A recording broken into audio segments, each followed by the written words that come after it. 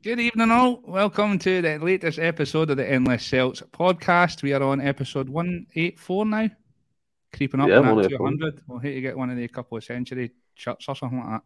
Creeping up now to 100. It's not just a normal pod. Big one today. Big build up to the cup final on Sunday. Stephen's back. How are we doing, mate? All good, all good. It's been a manic couple of weeks, and you all know, but I might as well tell everybody, me and my partner welcomed a baby girl into the world, and it's just been crazy getting things settled and sorted. Hospital trips, staying overnight, her becoming unwell, but all's looking up now, and we're all getting there, and it's just a beautiful time. And now we're looking forward to the Celtic match against Sevco in the Fab Play League Cup final, Willie. And he's been tuning in still every pod, dying to get his word in, and he's back chatting now. We've got Ross here as well. How we doing, mate? I'm good, mate. I'm just admiring your all new surroundings there. Absolutely superb. It's looking well. As well, Ross, a big thank you to you because you've got this all sorted for me. But I got the shirts up. But you've added the wee touches there. I like it. It's looking the part. But buzzing to be on the night and looking ahead to what is probably our biggest game of the season. So, it is. I think Jed might be having some audio problems, so let him deal with that. Yes. I didn't even click there. Can you not hear us yet? That's not. I don't think you can even hear us, can you? I think he waved. Can you hear us now? Can you hear it? Can you hear? We'll jump on and we'll carry on and just see if you can. If you can sort it. Yeah. Cup final weekend. This is the longest fucking week of my life. It's dragged in. Honestly, absolutely dragged in, and then it's not even like the Saturday, so I can't even get buzzing the day. I'm just going to mope about like the what's the thingy? What's the meme with the boys sitting about the big famous? Oh, on the bench. Oh, the Narcos guy. What do you call him again? I can't mind his name. Totally forgot his name. That's going to be me all day tomorrow, anyway. How do you not mind his name? There he is. There he is, Jed. Aye, we can hear you.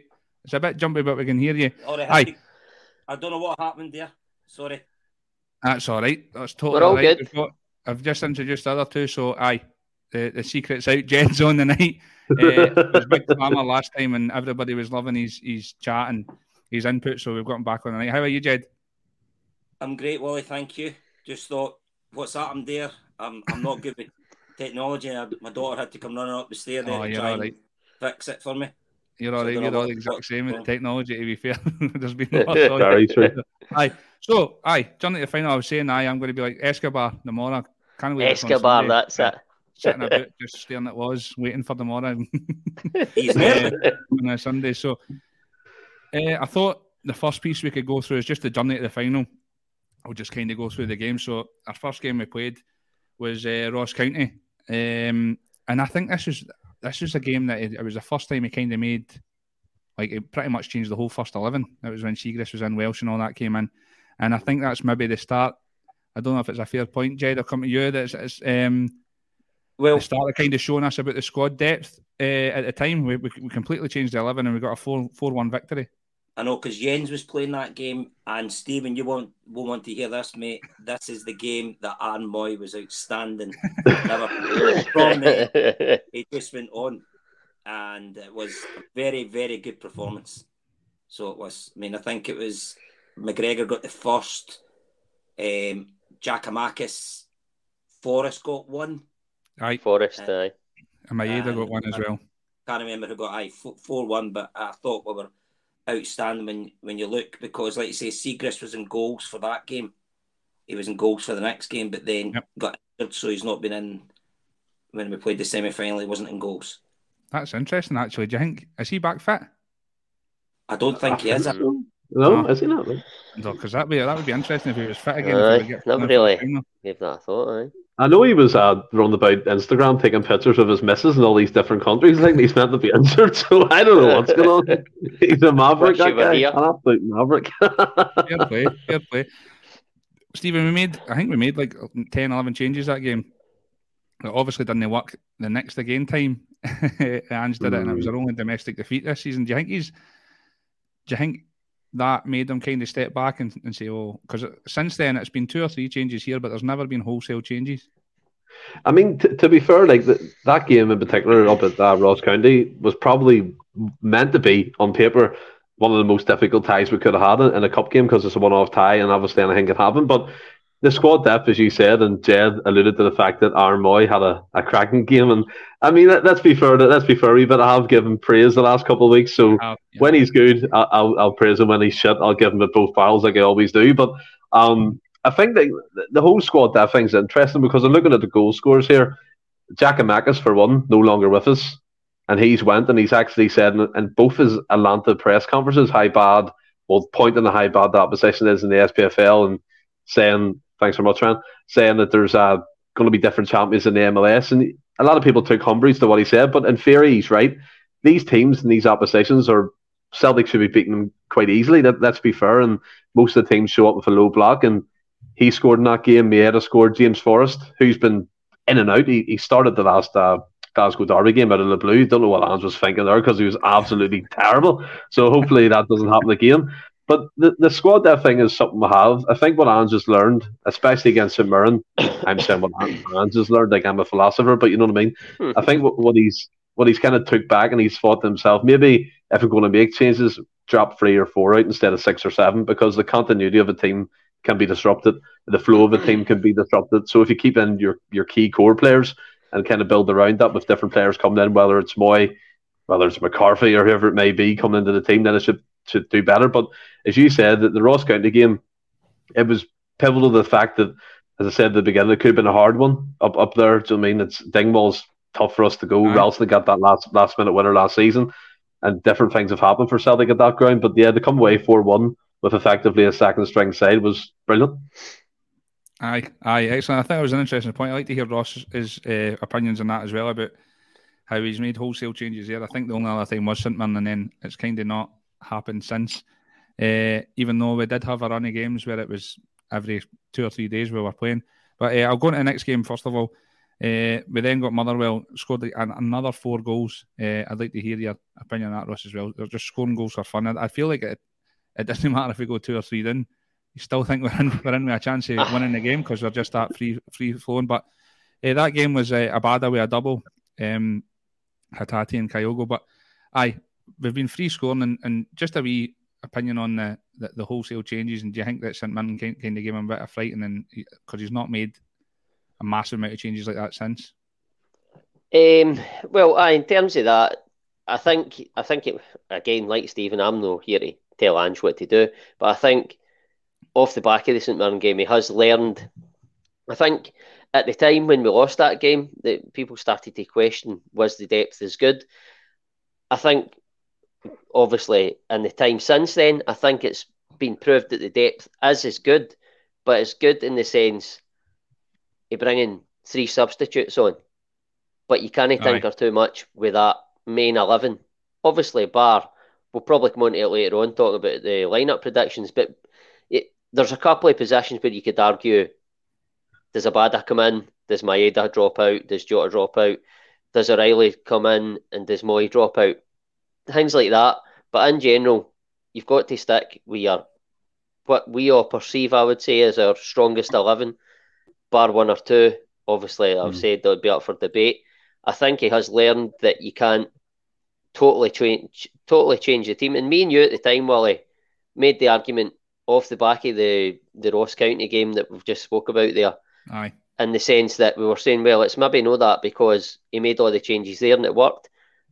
You don't know, but I think he's took a stance now where I'm not taking that chance again. He got his fingers burnt, if you like, so he's not going to take a chance on that again.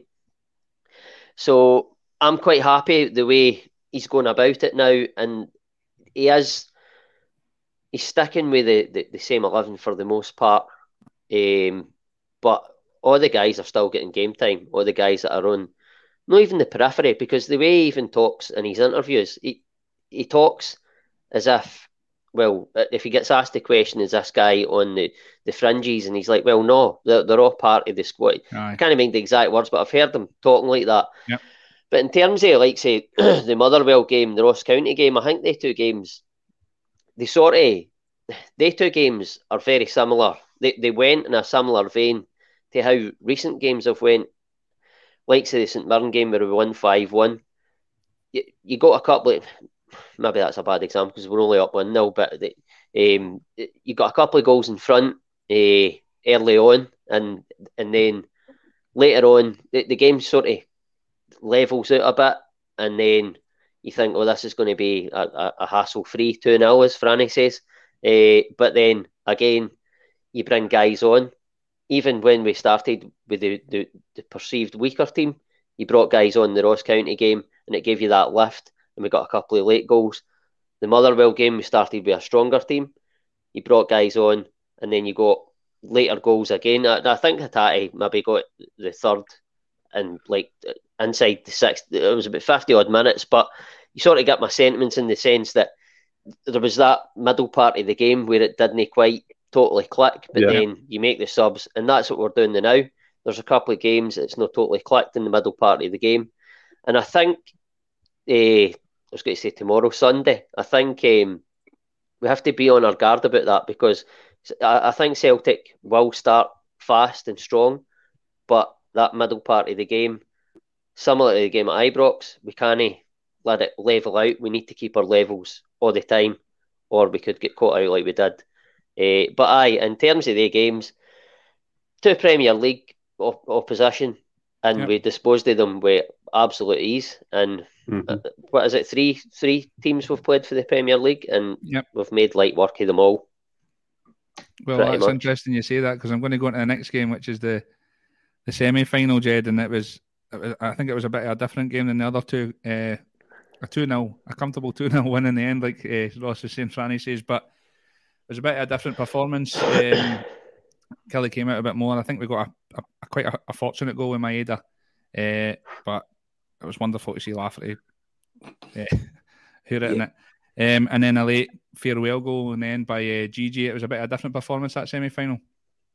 Yeah, but memory serves me right, but was it not absolutely pouring? Aye, it was awful. And the Hampden Park was horrendous as well. Conditions were terrible. Kilmarnock went off to a flying start, because Hart made a decent save.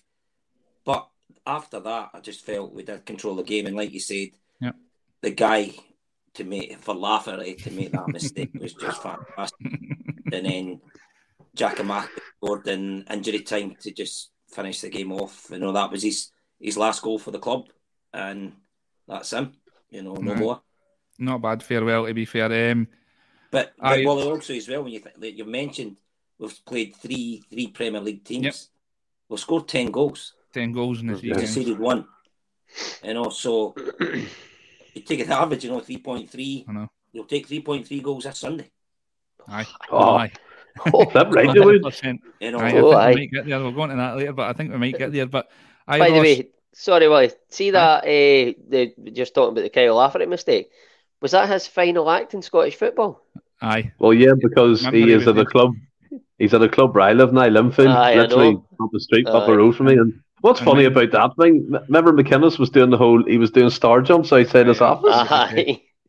And sorry, but fuck off, Laverty. You're shite. You're playing in the Irish League now. You're muck. So you're absolutely muck. That was the best, because the media and the whole build-up to it was that he's obviously served his 10-game ban for the old sectarian singing and all the rest of it, and it was his first game back, written in the stars, all the rest of it. He's been doing star jumps outside the office, and then he's went and made that mistake and got hooked at half-time. Brilliant. But, Ross, Jed made a great point there about how you mentioned it, 3 Premier League teams, but we've scored 10 goals.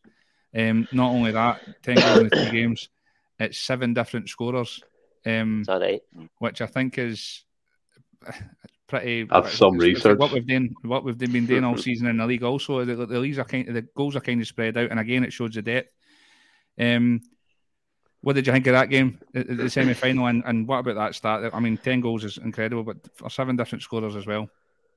Aye, that's brilliant, and that again, that sort of shows the threat, the attacking options we've got from midfield to front, and even I can't remember the scorers. I don't know if one of them was a defender or that, but aye, the options we've got from middle to front are unbelievable.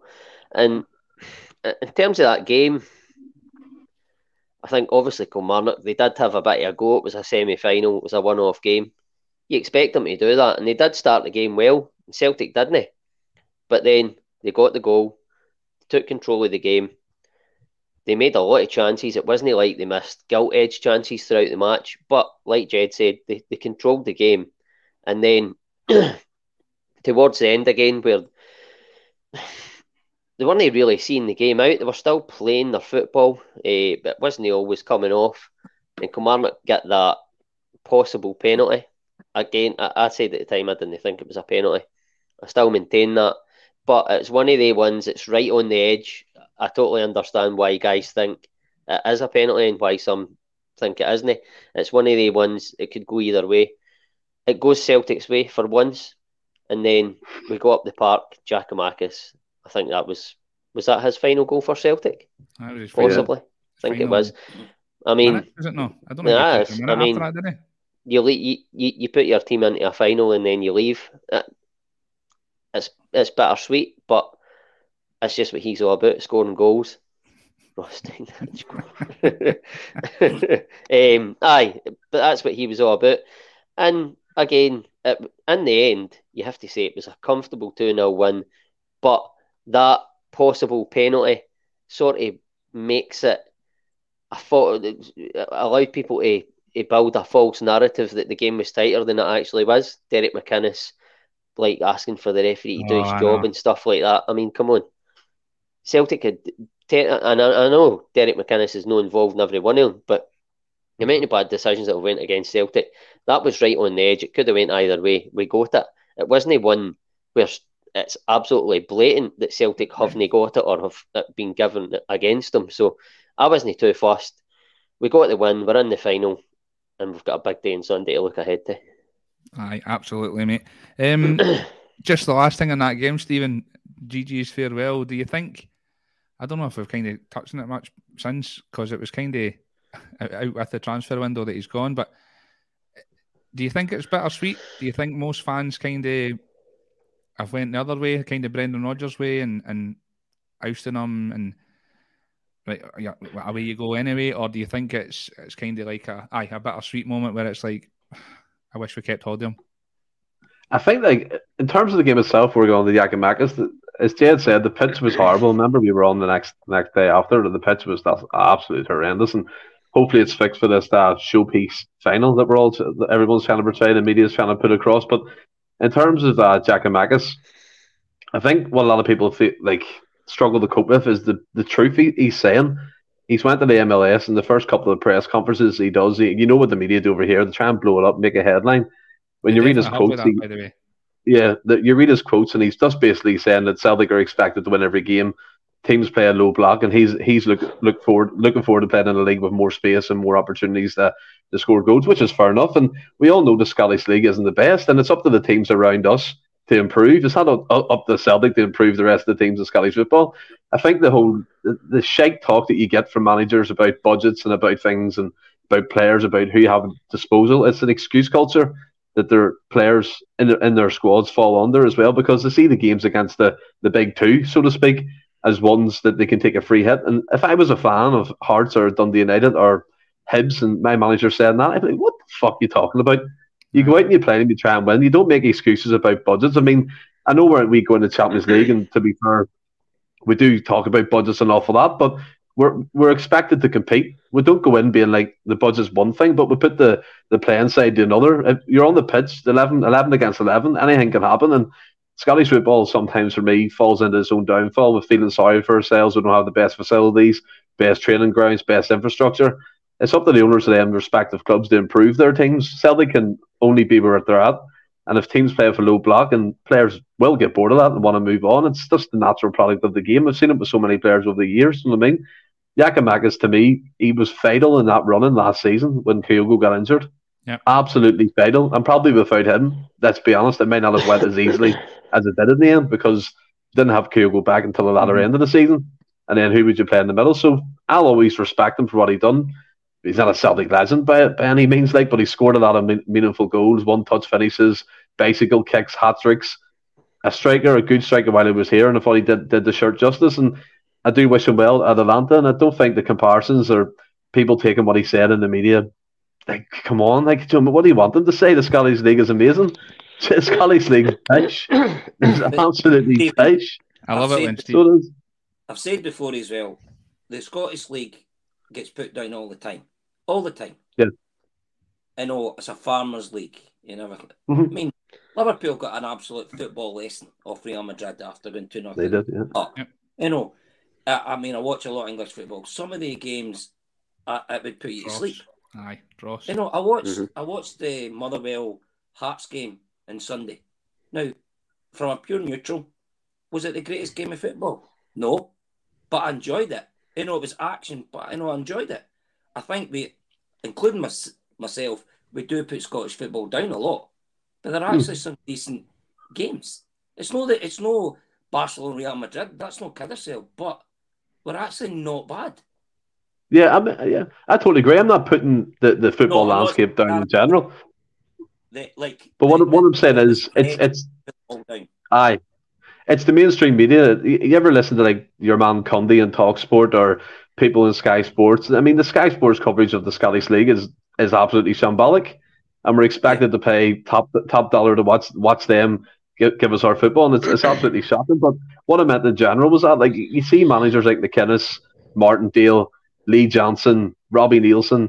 It's a free hit. We'll go in. Do you know what I mean? If you want to build a reputation, you go into these games trying to win. Do you know what I mean? You try and put what you have out there on the pitch, and a bit of expansive football. You've got the players to do it, and I just think sometimes, as I said, the Scottish League and Scottish football teams within it are their own downfall at times, and that's why the product, especially when they get into European football. I mean, Motherwell getting beat by Sligo Rovers. Jesus Christ. Sligo Rovers aren't even the best team in the League of Ireland. They're middle six, if even that. So, like, come on, there has to be an upward kind of trend here with the Scottish League, or other players like Jack and Mackles will throw the head up and be like, I want out of here. Yeah, I love it when Stevens won.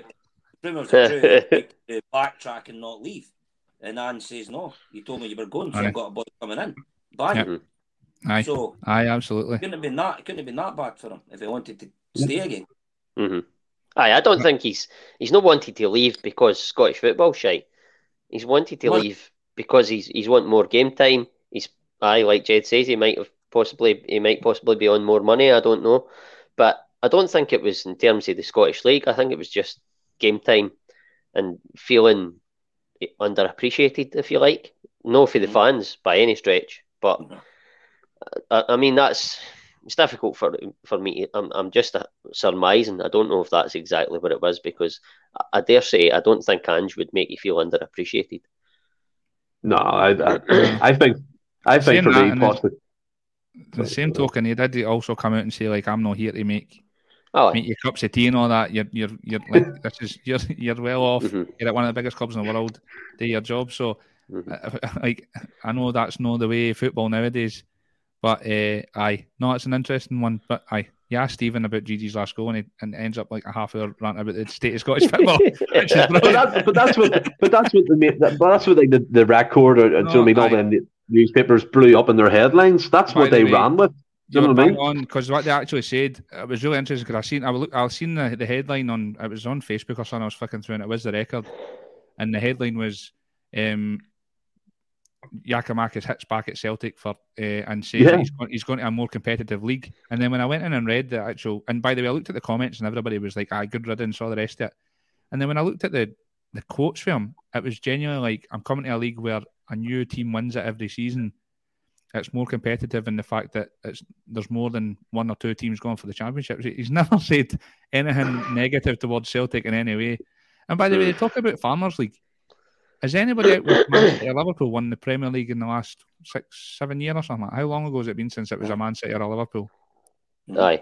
But that's not a Chelsea. Farmers League. Chelsea. Leicester. Aye, Leicester was 2016. I think Leicester was 2016 or 17. Yeah, it was. So you're talking about a Farmers League being a league that only one or two teams win every season. Well, that's what's happening in the Premier League right now. So, nonsense. Anyway, let's move on to... Hopefully Arsenal win it, though.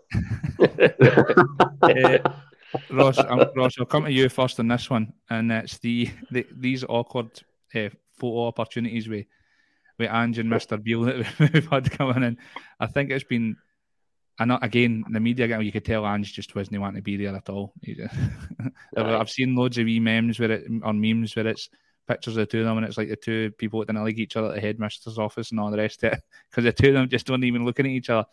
Interesting, the media getting involved again. How did you feel about it, putting them together just to get this photo opportunity? I thought it was, well, if Celtic were playing Hibs, for talking sake, in the final, and they put Ange and Lee Johnson together, I would find it weird. I would find it, what is the point?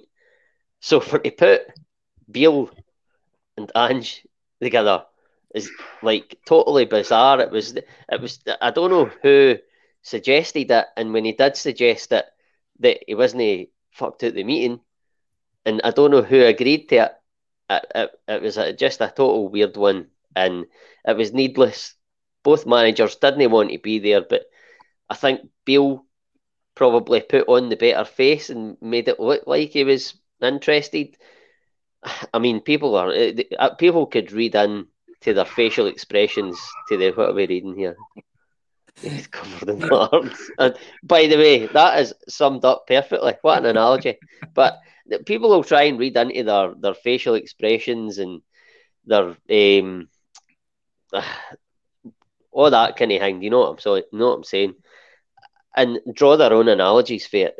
Nobody's officially going to know how the two of them felt, but for me, it was weird, it was needless.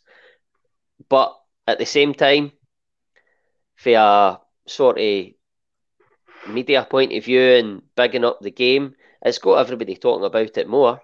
Yep. That would be brilliant. Right across the table for each other. Oh, that'd be good. Or Sutton and Beale. You'll get onto all that later on as well. But very, very weird situation. But again, obviously, for a promotional sort of point of view, similar to what Russell's just said there, in terms of promoting the game, it's got everybody talking about it even more, and it's, well, more so that than the actual game, but it's keeping the attention. Not that it needs to keep the attention on it, but I mean, people are watching this build up and will be watching the game all around the globe, and I just felt it was a wee bit embarrassing. Aye. Jed, what were your thoughts now? Obviously, there's been a bit of needling going on between the two, and kind of with this Beale, see with Beale giving it this lucky man thing recently, and Ange has been kind of throwing a few clips in about the whole lucky man thing going back and forth. Do you think the media were just trying to get them together and hoping for a bit of fireworks? I do think. I think it was, but you know what? It looked like a married couple going to marriage guidance counselling. They didn't want to be there. Embarrassing. It was as if Postecoglou was like that. Is that tit really sitting next to me?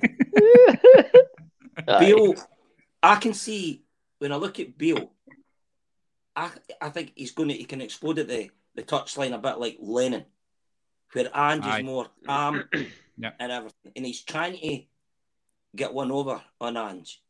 And the worst mistake he's ever done is trying to go in with Chris Sutton. Chris Sutton will destroy him. I mean, you've seen him when he's been on, when BT Sports had the coverage. He would just put people in their place. He's quite an intimidating guy, Chris Sutton. And Beale, somebody needs to pull him aside and say, look, don't take Chris Sutton on.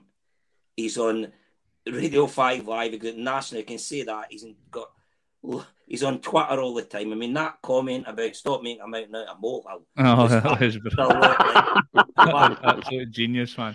That's what you're up against. So, Beale, you're still young, learn from it, and just sit back. I think he's a bit out of his depth with the whole mind games. It's a bit like Keegan going up against Ferguson back in the day. But I think that's a perfect analogy, the two of them. And Beale's definitely the one, if that's the case, that's wanting to go to marriage counselling because he was there, and Ange's the one that's sitting like, oh, she's fucking made me go. Stephen, what's your thoughts on the whole situation, the whole photo opportunity? I've never seen a bigger push from the mainstream media to get a manager liked more than they do with Beale. I've never ever seen it.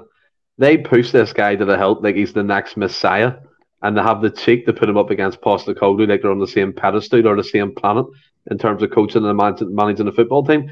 The photos going around is incredible. I mean, yeah, that was a cracker. The whole marriage counselling thing and that's unbelievable. Like, and I've seen the whole body language experts were coming in saying Michael Beale was dominant. He was head up, shoulders back, wearing a suit, and Postecoglou slumped over, disinterested. He was probably disinterested because he's sitting beside the biggest bastard in football right now in terms of Michael Beale. Do you know what I mean? This guy is nowhere near the pedigree of Postecoglou. He's managed QPR in the Championship. He ditched him at the first time of asking. He's came to Rangers, well, Sevco Rangers, whatever people want to call them, whatever your preference is. Yeah, he's unbeaten in that, but again, it's the type of teams he's up against. They're expected to win these games. The goal difference, he always bangs on about he inherited a 9-point disadvantage. Well, in terms of the 9 points, that's remained the same, and the goal difference has got bigger. So the guy has, the man to me has a inferiority complex. He's trying to be something he's not. And I think what's more telling about this whole situation is he has no control over his players at the minute at Ibrox or Tesco's, whatever it was going to be. I mean, Sakala coming out with stupid comments about when we play Celtic, we want to hurt them, we want to destroy them, and we're the best team, we'll prove we're the best team.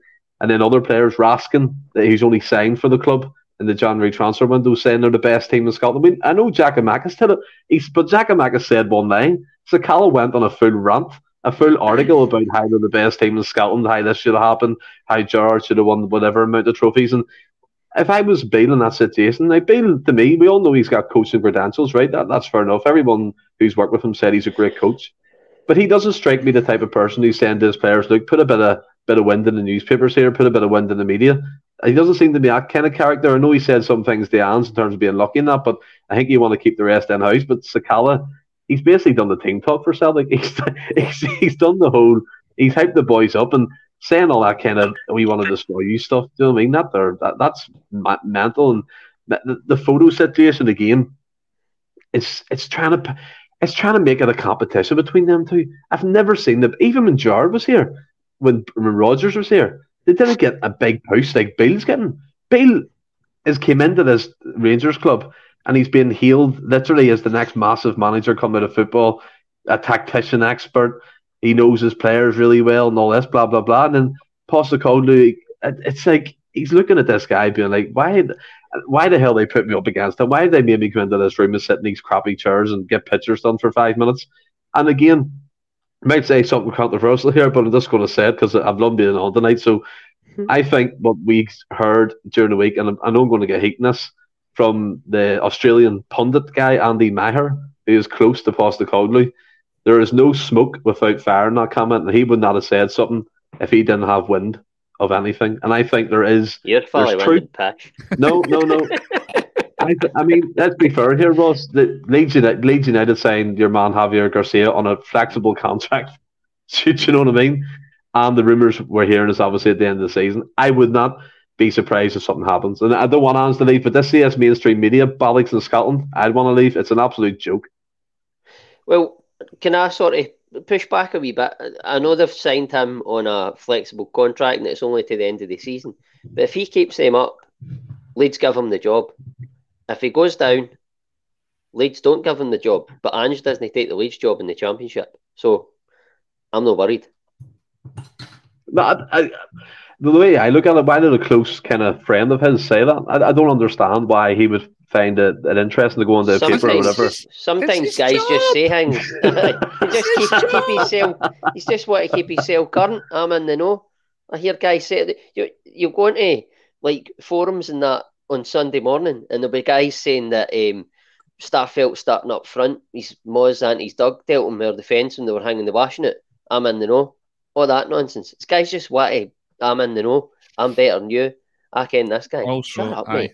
And if he was so close to Postecoglou is always, everything is all about, he keeps everything in-house. I'm not commenting on that. If it's one of his closest friends, they're not going to be giving that out, surely. What were you going to say, Jed? But, I mean, Stephen, you could be 100% right. He could be going. But if he does go, he will go he won't go halfway. Yeah. But I do believe he wants another crack at Europe.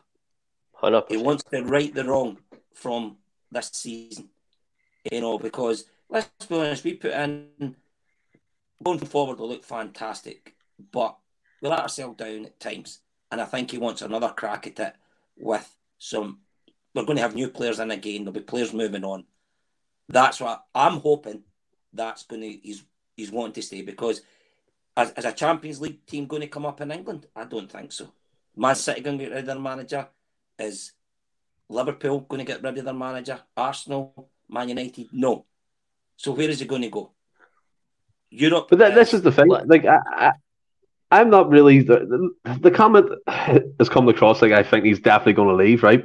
What I'm trying to say, there's no smoke without fire with these comments. There has to be something that, do you know what I mean? Someone said to somebody, and I know people are laughing and people are. That's fine. I get that. But you do this with any time there's one wee sprinkle of a media.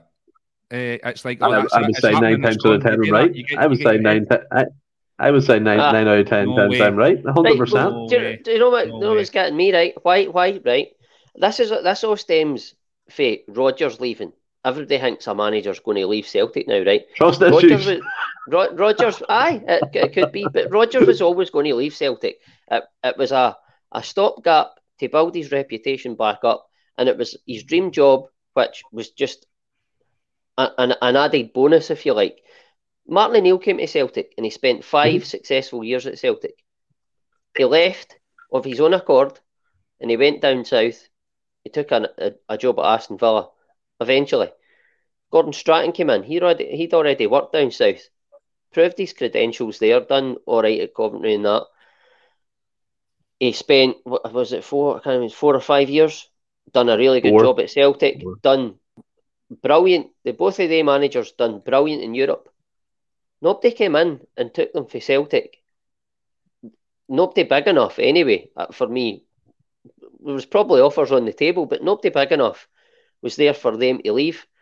Now, managers since, you've got Tony Mowbray. He's never going to get all the offers. You'd Neil Lennon, you'd Ronnie Dyla. These guys were bang average managers. Ange Postecoglou is off the level of a Martin O'Neill. For me, I know there's the draw for the English Premier League, but why does it need to be that? Why can Postecoglou? He's said it enough times. His dream job was to come and manage a big club in Europe, and he's doing it. I think that too. But I thought he was there for the 10. But Rodgers was always going to go. I expected Rodgers to stay for the 10 and go, because he had a chance of making history. But he went even earlier than even I expected, and that was the tough part of that, and that it really let me down. But why can Ange no be the next Martin O'Neill or the next Gordon Stratton to come in, love working at this club, and he's not done in Europe yet what any of the two of them done. Mm-hmm. He'll want to make his mark at this club, and if Ange Postecoglou leaves at the end of this season, okay, he might win a treble, he might not, right? But if we get to the end of the season, he wins the league, maybe the cup, the cup which we're playing for on Sunday, and then he leaves. As much as he's done amazing in terms of building a squad and that, he doesn't leave a legacy. I think Ange Postecoglou wants to leave Celtic having left a legacy, and I believe that he will be here. I could be wrong, but I believe that he'll be here for 5 seasons, as Martin O'Neill did, as Gordon Stratton did, and he'll make his mark eventually in Europe. It'll be tough, but I believe the way that we play football, that we will make a mark. And I think he will, if he stays that length of time that they guys did, I think we'll see Celtic in the last 16 of the Champions League at some point. I'm not saying we'll go beyond that, but I believe the way Ange plays and the way he's building this squad, that will happen. And I don't think a Leeds United, a blinking Fulham, anything like that. If Ange leaves Celtic, it's got to be another big club with amazing history, in my opinion. But right. Ross, the people that's wanting Postecoglou to go is your Rangers fans. Alan McCoy has already said he'll drive down. They're desperate for him to go. This guy, in my opinion, is potentially going to be one of the best managers we've ever had. If he stays, the football that we are playing just now against Aberdeen and Saturday, there, when I was there, the first half was unbelievable how good we were. In the second half, we slowed down a wee bit. That is the best. It's the best we have played. And even Rodgers, yes, we went unbeaten, but we're winning games 1-0, etc. This is the best football I have seen since Martin O'Neill or Tommy Burns. I mean, never won nothing. Well, Tommy Burns won the cup in 1995. But Ange Postecoglou, I hope he's going to be here next season as well, because the guy. So do I. Wherever he goes after us, wherever he goes after us, he will win things wherever he goes. He's a proven. And I agree that's with why the best want him. I know. Sorry. I know. That was Stephen's fault. I asked Stephen about I asked him about Ange and Beale getting a photo taken together, and they were talking about fucking Ange leaving the club. It's been 2 weeks. It's been 2 or 3 weeks. I need to speak. You should get a minus sign tattooed on your forehead. Negative. Anyway, let's move on. That's for another. Is that? That's for another podcast. The Postecoglou chat. So let's move on. Stephen's kind of touched on it there as well. But Jed, I'll come back to you. And it's the media build up this week in the chat. He touched on Sakala there, and Beale recently, talking about how they're the better team, and even though they're 9 points behind in the league and countless goals and all the rest of it, but Sakala's saying we're a far better side and we're going to prove it and all the rest of it. Do you think that's what I think Ross said that, or Stephen might have said that that's his team talk, Ange Postecoglou's team talk done? It's adding fuel to the fire. Of course it is. I mean, if I'm Greg Taylor, I'm rubbing my hands. Sakala had a great second half against Celtic in the 2nd of January game, because you're on at somebody else's shoes on. But do you think he's going to get past Greg Taylor? Not a hope. No. So bring it on. Bring it on. Yes, and do you think talk's been done? I mean, that who's the boy that is it? Baskins or something like Raskin. Raskin played against Livingston and another team. 110 minutes, and he's now decided that they're the best team. Let's just play. Right. Let's just play a wee bit more. I mean, there's a good chance he won't even be playing on Sunday. Aye. Because let's be honest, Lundstrom and that's going to go back. So, but Sakala's going to start. So it'll be interesting who's going to clatter him first. And how do you feel? See if the shoe was on the other foot, and that was just for example, that was Matt O'Reilly saying that about the opposition, and we were in the same position. Do you think Ange would be standing for that? No chance. Nah, no chance. Not at all, is it? I think that talks about the whole naivety you've been talking about with Beale earlier on, that he's still maybe a bit naive in this, and he's definitely, I think, Ross, the more and more I hear Beale speaking, the more and more I think he's digging himself a hole. Well, he can't even fact right. He's saying they've won 2 trophies, the same as Celtic. Aye. Come on. I know. They haven't. But Ross, I think he's a bit out of his depth. I think every time he's speaking, it's a bit cringe. I don't know if he's out of his depth as a manager, because you have to give him credit and say he's come in and he's unbeaten. In terms of with the media, he doesn't. Carol Baskins. In terms of with the media, I don't think he's not got that same aura. He's not got that same aura as Ange has. He doesn't carry himself the same way. Now, that comes with the person you are and experience, which he lacks. As much as he likes to talk like he's done everything in the game, he lacks experience, and he's not.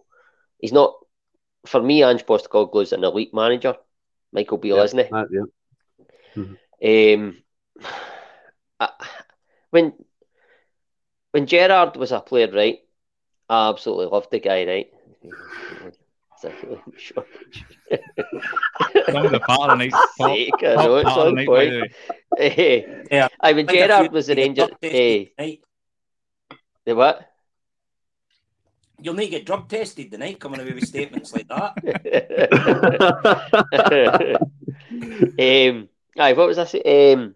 So Ange's an elite manager. When Gerrard was a player, I absolutely loved him. Right, he came in at Rangers as the manager, and the way he carried himself, again, he was inexperienced, and I know I'm not expecting him to show Celtic absolute respect, right? But Martin O'Neill came in at Celtic, and one of the first things he said, Rangers are the benchmark, because they were the dominant team. He acknowledged that, and then he went and done what he done. Gerrard came in, didn't do any of that. Was very disrespectful. He was massive ego for when he was a player. I thought, and I didn't like him. I hated the guy as a manager. And then obviously Van Bronckhorst came in, again inexperienced in terms of when you put him up against Ange. But you couldn't help but like that guy. He showed that bit of respect. And I know that probably the Rangers fans will think different. They would rather their manager was like Gerrard. But I don't think you need to be that arrogant. And that's what Beale's doing. I don't think you need to be that arrogant. Ange is fully experienced. He doesn't come in and talk about Rangers and disrespect them and say this, lucky that, this and all the rest of it. He just goes, I can't talk about that. I can talk about us. Yeah. And there's no many managers in the game do that, by the way. No. But he does it every single time. Remember as well, when Van Bronckhorst was here, they had mutual respect for one another. Absolutely, aye. Yeah, there was quite a few times they were out for meals together. Mm-hmm. You know, so they did have the respect. I mean, if they went out for a meal, if him and Beale went out, Beale would be getting a happy meal because he's acting like a kid. Ange doesn't have any respect for Beale, and it stems from calling him a lucky man. And Ange doesn't react to many things, but he has had a couple of I don't want to say flippant comments, but wee niggles. And people have said, he's got under his skin. No, he's not got under his skin at all. No. There's a couple of wee niggles just to say, aye. I came what you said, I'm here, I'm aware of it, and just watch your back. I think as well, like, see the switch. Sorry, Ross. See the switch in terms of the media press conferences. Every first or second question to Postecoglou is about Michael Beale's press conference, and it's like, what are you talking about? He doesn't need to address what Michael Beale said. That's his own issue, and Ross nailed it. Postecoglou wants to focus on Celtic, focus on what we can do, and as Ross rightly said, there are people going, he's under his skin and all this pish, and you can go back to the whole Gio time and Barry Ferguson saying he's got him figured out and then he got sacked by them, do you know what I mean? So all this media garbage that they're trying to spout about Michael Beale, you can tell it's got me riled up. I've been building this up, lads. It's absolutely, it's just shambolic, and I think it's disrespectful to Postecoglou. Yeah, you're bang on. I mean, if you look when Ange's getting interviewed, he just doesn't want to be there. When he first came, remember the BBC Scotland guy? What was it when we got knocked out of Europe? It's a disaster or something like that. And he went, what do you mean? Catastrophe. No one's died. But when you see him getting interviewed by the Australian media, or after we played St Mirren, when Gordon Strachan and Chris Amaluo were speaking to him, they could see he was more relaxed because he knew they weren't trying to put him in, trip him up and anything like that. And he was smiling. You seen the press conference the other day, it was on for about 20 minutes. I don't think he smelled one. He doesn't want to be there. He feels as though the press is trying to trip him up, make him look bad for his headlines.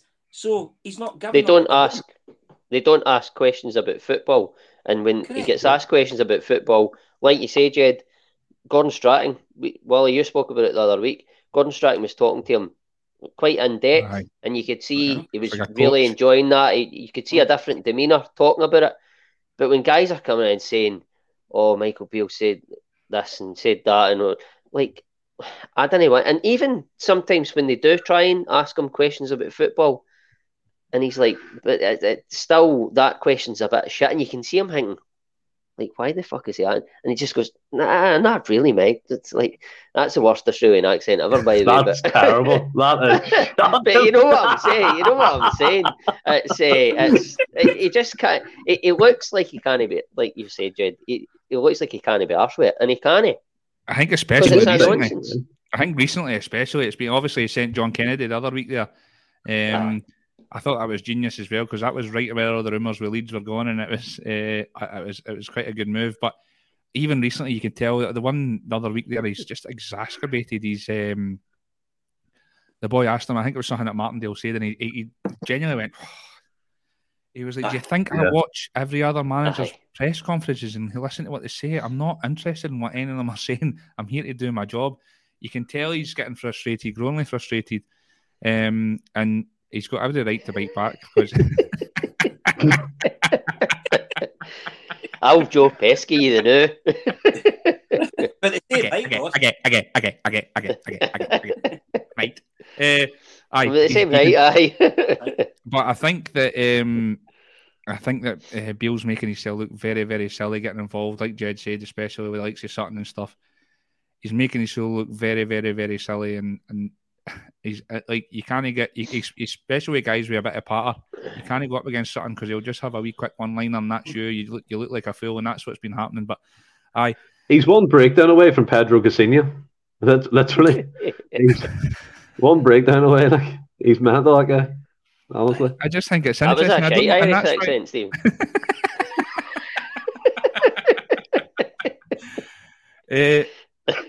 I just put this on. I can't even mind what I was going to say. No, sorry. So with the likes of Sakala and all that, do you think that's on the back of how Beale's been acting recently, Jed? Do you think he would have made that comment 6 weeks ago, or do you think it's because Beale's been coming out and been very vocal that these guys are thinking, well, the gaffer's doing it, I'm going to have a pop as well? I think so, yeah. Like you said earlier, if O'Reilly or that had said something like that, I'm sure Ange would have pulled him in the room and given him a little slap and say, no, we don't do that here. We'll do our talking in the park. Yeah. You know. Yeah, I totally agree. They're just trying to, a boxing match now? Is it, is it the Fury? They're not to another. Come on. That's what Ange can't be bothered. He just wants, it's another game. Yes, there's more press in that this week. He's just trying to be professional, tell the players to be professional. Let's do our talking in the patch. And that's what I hope he does. Hope they do Absolutely. that. Absolutely. By the way, sorry, Jed. No, we would all love to be giving them an absolute doing on Sunday. But, 1-0. A lucky 1-0. And say that. Imagine Ange saying that. It's a lucky 1-0. It would be brilliant. Look, let's do the talking in the pitch on Sunday. Yeah, 100%. I think as well, when you obviously touching on Sakala, talking like that, you've got Raskin coming out and saying what he said. I can't mind exactly what he said, but similar vein to Sakala. I know here, Carol Baskin now, man. But you've got that side of it, right? And it's like Celtic are ahead in the league, right? And obviously, being a Celtic fan, I'm going to say they're the bigger club, they're the better team, etc.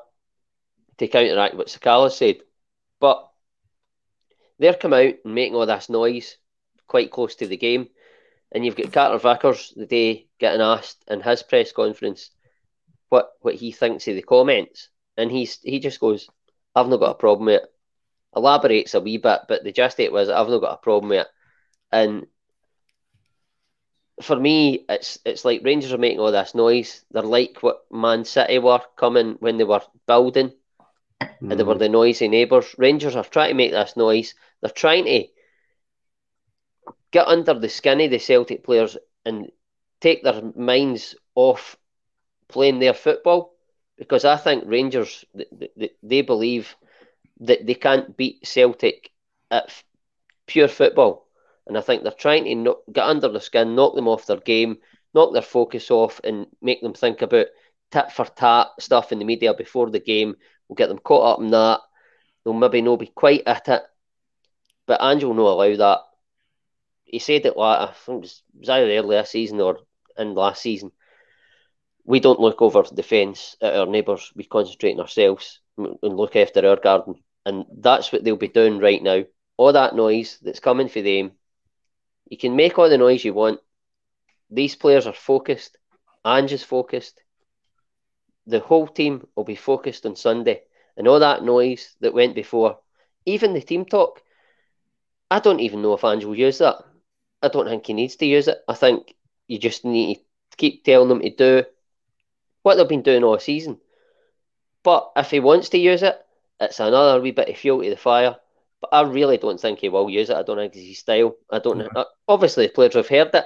He doesn't need to tell them. The players know. And the players know what they're capable of and what the team is capable of. I just can't wait for Sunday and keep making all the noises want. I think Ange is that clever. I think Ange is that clever. He could say something in the dressing room without actually like it's quoting what they're saying on the other side. He would say something as well, and like just sounding it out rather than just going out there and saying, "Look, this is a quote. This is what he said. This is what he said." He'll say something quite sly, and the boys will be like, "Right, aye." What are you saying? Sorry, Stephen.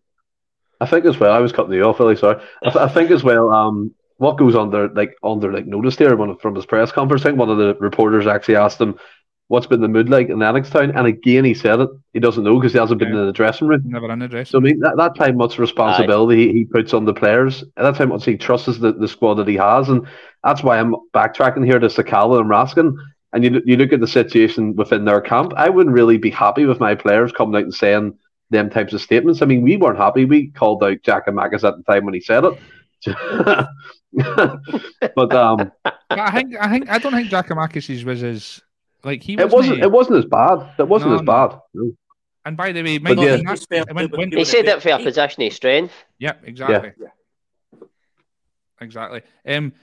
Ross, I want Stephen and Jed's opinion on this as well. I want to hear because I think this could go like 50-50 in the sort of fan base. But Sakala's use of the term "the other mob." Now, if that was one of your guys, let's just use Matt O'Reilly again as an example. I reckon that you've got a good amount of support that'll be like, yes, he's fucking said that about them and all the rest of it. And then there's going to be a big, massive amount of support that are absolutely embarrassed that he's actually came out and said that. What side of the fence would you be sitting on if that was one of your guys saying that? And what did you think of Sakala saying that as well? In terms of Sakala saying it, me as a fan, I wasn't too bothered. I sort of gave a wry smile to it as if to say, I think I would have felt differently if we weren't playing as well as we're playing. Aye. But because we're such a well-drilled unit, I'm like, I gave a wry smile and thought, just wait till Sunday. Just wait till Sunday and we'll see what happens. But if one of our players, when Giakoumakis said something, wasn't anything to the level of that, but when he said last season, at first I sort of cringed a bit. I was like, oh, didn't he say things like that to come back to bite you? But in the end, he followed it through, and he said he proved that we were the best team. Yeah, I think Rangers have put, in my opinion, I think they've put themselves under more pressure now because they need to follow that through. Not they, but certainly Sakala. I think he needs to follow that through and have a big game. Because if he doesn't, he's going to be left with egg in his face. Okay, if the rest of the team get him through the game or whatever, if he doesn't have a great game and they get the win, he gets away with it. But if I was a Rangers player, I know I'm going off of the question here a wee bit. If I was a Rangers player and I was his teammate, I would be like, "Come on, man! Like there's no need for that." I was listening to Clyde one phone in the other night, and they were saying, "Oh, one of the teammates have stitched him up." I'd be saying to the teammate, then you shouldn't have done that. Mm-hmm. You're under pressure now because the whole everybody's watching us, thinking that we think we're the best team. I don't know. I don't know how I would feel about it. I would feel okay with it, probably coming for the position we're in now. But if we were in Rangers' position and one of our players were saying that, aye, Boz would be in the belly cringing. What do you think, Stephen? Do you agree with what Ross is saying? Do you think it would be different if it was if they were in the position we're in and he's used that term? What did you think of it, what he said, and what do you think if it was like one of the players saying that as well, calling him the other mob? Well, I mean, first of all, can I just say, like, this has been a brilliant podcast so far. I've been such a laugh, and I'm glad to be back on again. And I've never been really looking forward to Glasgow Derby as much as I have in a couple of years. Like, I'm just buzzing for it, and it seems like a long week for it to win. But Sakala, to me, if the Rangers players are playing pranks on their teammates during this week of a cup final, as Ross said, you'd be like, Wayne's are fucking necking. Do you know what I mean? We're here to train, be professional, and try and give Celtic a game if they can do that. Sakala's come out and said it, right? That's fair enough. It's done and dusted now. He said it. It's in the news. His quotes are there. Using the term the other mob, if we're technical about it, if Celtic used the term the other mob, we could kind of get away with it because it's not the real Rangers, if you get me. So what name are they really going under? Do you know what I mean? So you could kind of throw a couple of names at them and it could stick. But it's just pure disrespect. And Giakoumakis, going back to last season, did say we're the best team in the league. But as Ross said, his arrogance at the time, some of us are like, poof. But he followed it through big time. He took us to the fucking league title as a striker for us in that final end of the season. But Sakala, it's just kind of, as you said, Willie, if he doesn't turn up and like you, Ross, and have a big game, then he's literally just put egg in his face, and he's put his teammates in a position where now they've put themselves under more pressure if you're coming out with them statements. And I find it madness that Beale would let him away with that, or anyone in their coaching staff or anyone around them will let them go on to a newspaper and say them types of things. It's incredible, but here, more fool them. So that's what I say. Bring it on. Jed, I think Stephen's right. I think it's the term probably is a bit disrespectful, and especially, I don't know if you remember quite early on in Beale's Rangers career, managerial career, he kind of used the term the other team, and he got pelters for it, and he had to come out in the press and actually he said, "Listen, that was out of order. You have twisted that. I didn't mean it that way. I can quite happily say the word Celtic. I respect everything that Ange's done. The team's playing brilliant football. They're well ahead of us in the league, all the rest of it." And so he's came out afterwards and kind of... So it's quite interesting that Sakala's done that. But what do you think of the comment, first of all? And again, do you think if it was on the shoe was on the other foot, as a fan, you'd be cheering the player on for saying that, or do you think you'd be a bit embarrassed? I think you would always think, part of really, what did you say that for? This could come back and bite us big time. Yeah. I mean, I'm not bothered about him saying the other mob. I just personally believe it puts a lot of pressure on him to perform on Sunday. And like I say, if Taylor puts a good challenge in first, he's going to shite himself to run at him. And then the fans, his own fans are going to get on his back. So he's put all the pressure on himself when he didn't need to. But Beale should have held it. Somebody should have held him in. And then the next, whoever was doing, I think Tavernier the day, I'm sure Tavernier could have said, look, we're playing Celtic, it's not the other mob. Just try and calm it down. Even Barry Ferguson has come out and said that was a silly thing to say. Mm-hmm. Silly thing. So for him to say that, Barry Ferguson did that. He did say, look, you show respect, but when you're on the field playing them, that's respect's out the window. But up until then, so he did feel as though he was out of order what he said. So, like I say, roll on Sunday. Let's see how you can cope. Absolutely. Right, we've still got loads to go through. Let's go. I'm going to move on.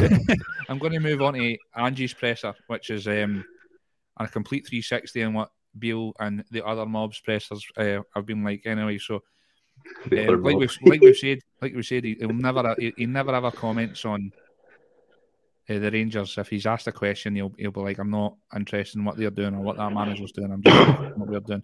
It's a far cry for what Beale does. He gets embroiled. He's been getting embroiled in everything in the media for the last 6 weeks.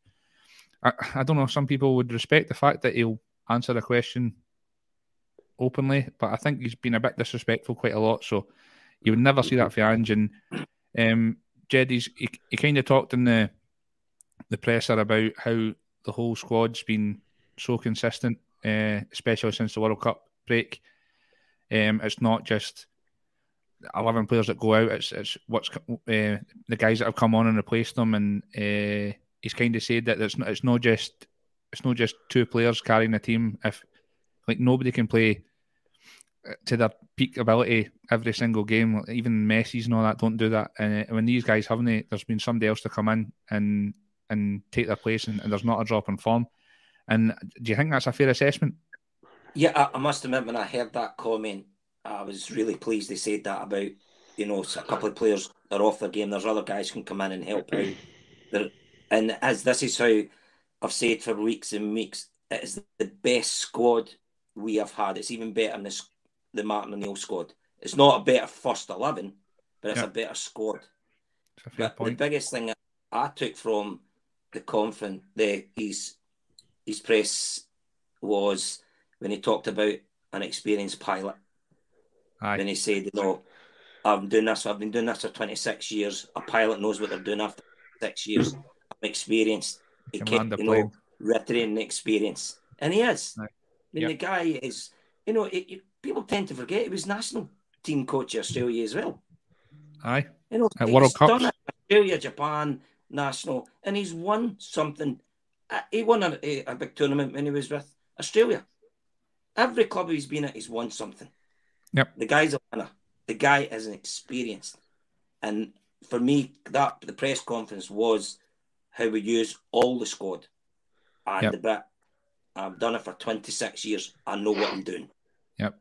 Absolutely spot on. Ross, you kind of talked about, like I said, how consistent the squad has been, and there's not a drop-off when somebody else has come on, which is interesting. Earlier on, we were kind of talking about how Gigi kind of felt underappreciated, but it doesn't seem like that way in the media. He's not just championing one or two players. I think he could quite easily.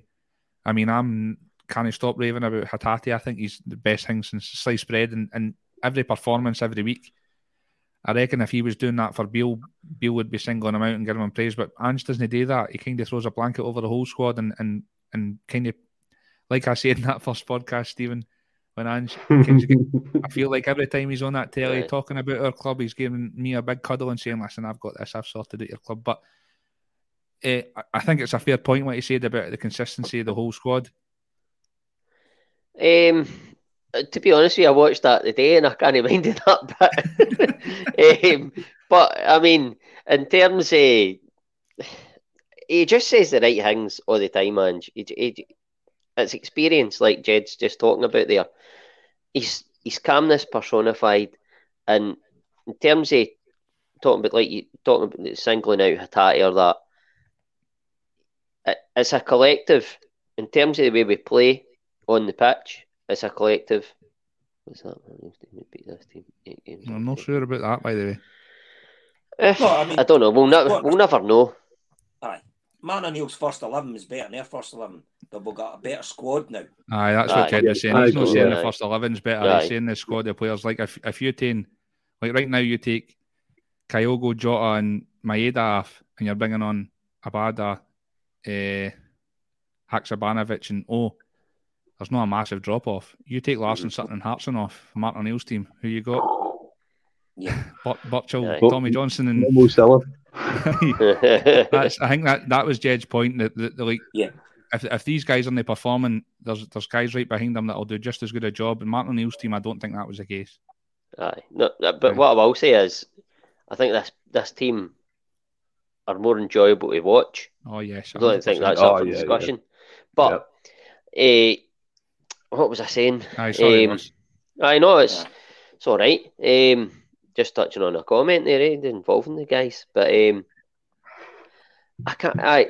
terms of we were talking about Hatate and how you were saying he doesn't sort of single him out, and I was just saying it's the same on the field. Like, it's a collective in the way we play. It's a full unit. It doesn't work. You might get away with it now and again, but for the most part, it doesn't work on individual performances. I know guys like Hatate stand out at times, but it's still that collective unit. Hatate can do everything he wants, but if the whole team's not pressing at the right time, winning the ball high, for Hatate to pick up the ball in dangerous areas, then it doesn't work. Hatate can't carry the team on his own. the team has to do the things round about him for to be able to perform the way he does. And I think that's why Ange doesn't single guys out, because of the way they play on the park. That's the message he's probably relaying to the guys, not so much in the changing room because he doesn't go there, but on the training field, things like that.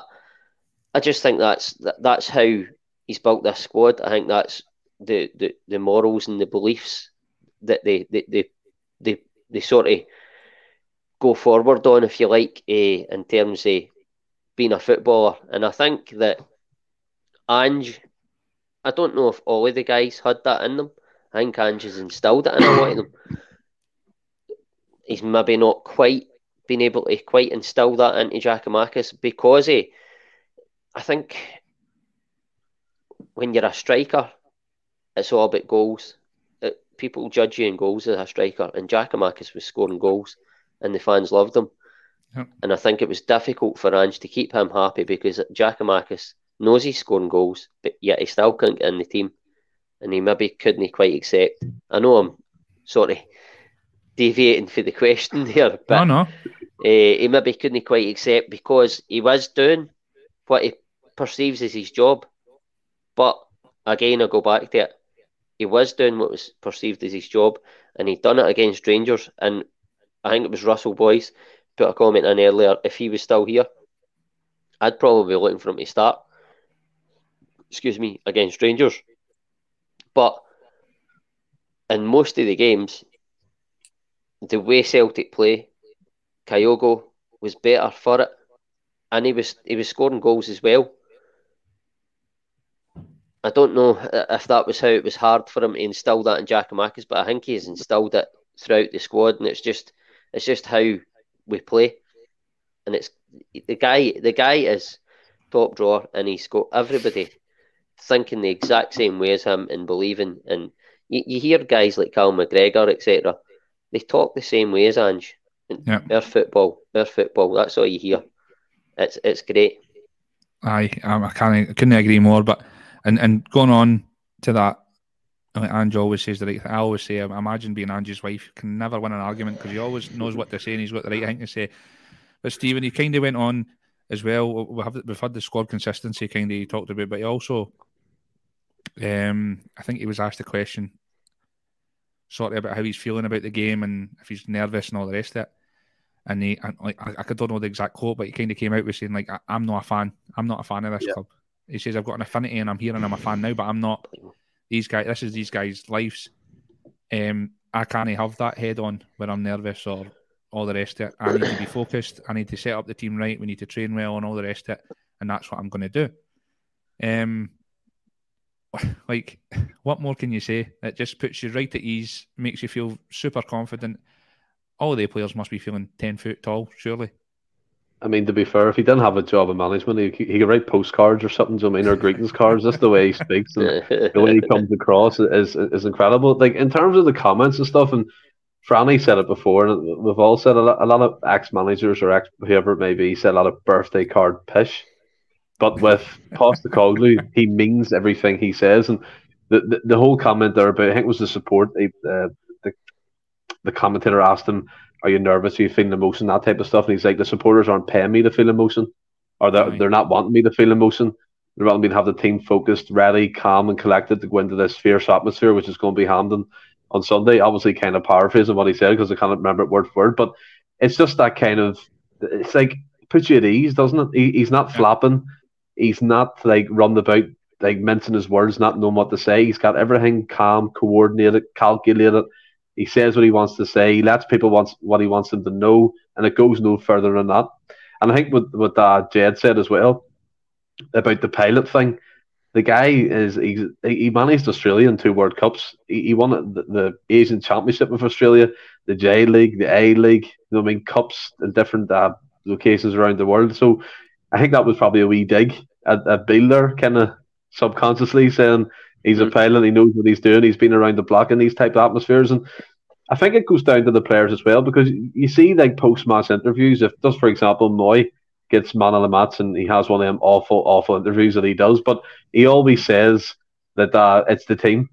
And it's the same with the likes of Vickers. They never take the individual praise. they put it on the team as well because it's a collective unit. And as Ross said, every part of that team needs to be working as a unit because if one falls, the majority of the team's going to fall. And he made a great point about Hatate. Hatate only plays like that because of the way the team wins the ball back, high up the pitch, counter presses, passes it to him, he creates the magic. If that doesn't happen, then we've seen it in Europe, it's a goal. So it's about that cohesion, the unit, and I think it filters down. We talk about the culture. I mean, if you cast your mind back, the dreadful 10 in a row season, or what should have been that season, the infamous picture of Brownie and Lenny lying on a sun lounger in Dubai drinking a beer. It's a far cry from what shambles we had back then till now. And I think it's just Postecoglou, it's Harry Kewell, it's John Kennedy, it's Gavin Strachan, it's Stevie Woods. Whoever you want to give praise, they've built the culture. And yeah, the majority of them guys were around when we had that shambles. We questioned why they're still there. But if Postecoglou didn't want them, they would be in the door. So they must be doing something around the club in terms of the infrastructure. And you have Darren O'Day and Steve McManus managing the Celtic B team. So everything's filtering down. And it's what I love to see. Everyone's on the same page. There's no, remember the whole rumours there was a mole leaking the Celtic lineup to the press 24 hours before matches and all. That's all gone now. All that poison, all that poison has been removed from the atmosphere. It may not be as feel good as we think it is. Obviously, players argue and stuff, which is a competitive sport. We have to have arguments, but the way the team's going, Postecoglou has the media at the end of his finger. He knows how to play them.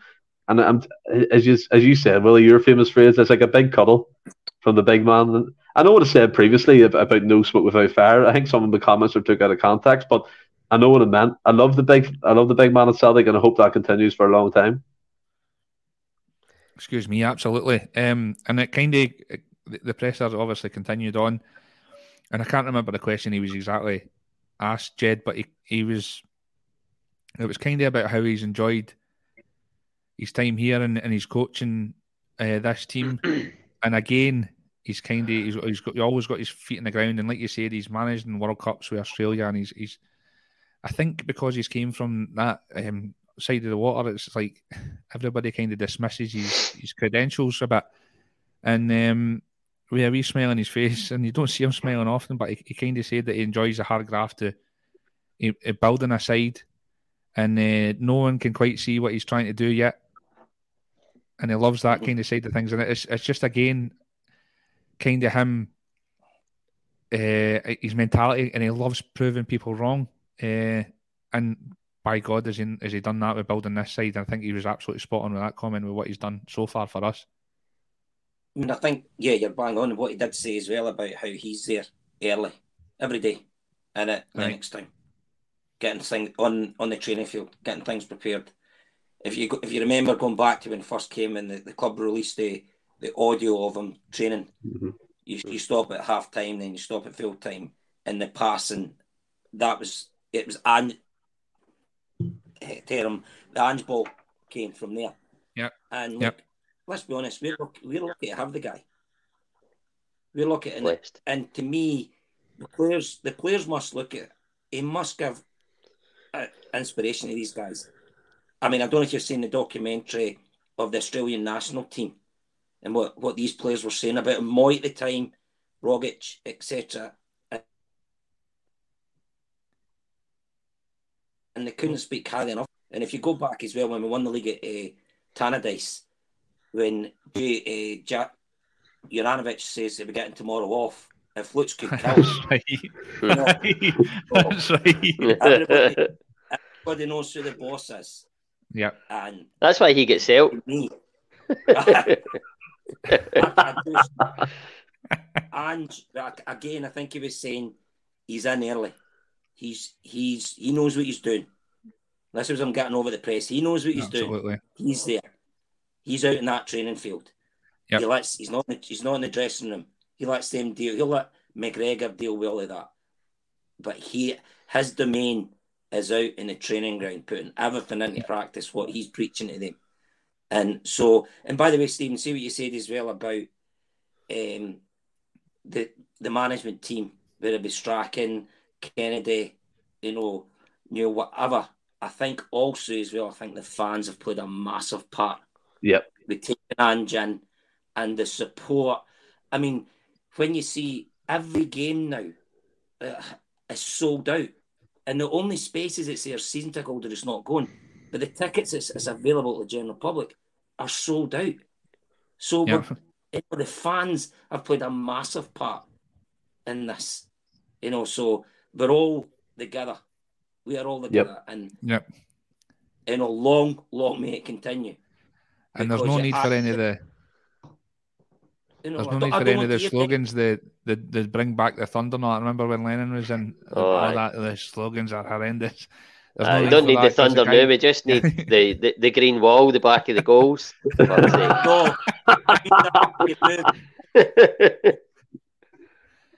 what this team needs. You were saying about, you're talking about that documentary, and it's interesting. I mean, there's a wee snippet kind of got released where he's got the Australian side in and he absolutely tears them a new one, gives them the hairdryer treatment. Like I said, it's interesting. I was watching a podcast earlier on, and it was Ben Foster, the keeper, and he was playing snooker with Stephen Hendry. By the way, it's brilliant. Stephen Hendry's got a YouTube channel. You get on it, he gets people on to play snooker with him and interviews them. It's superb.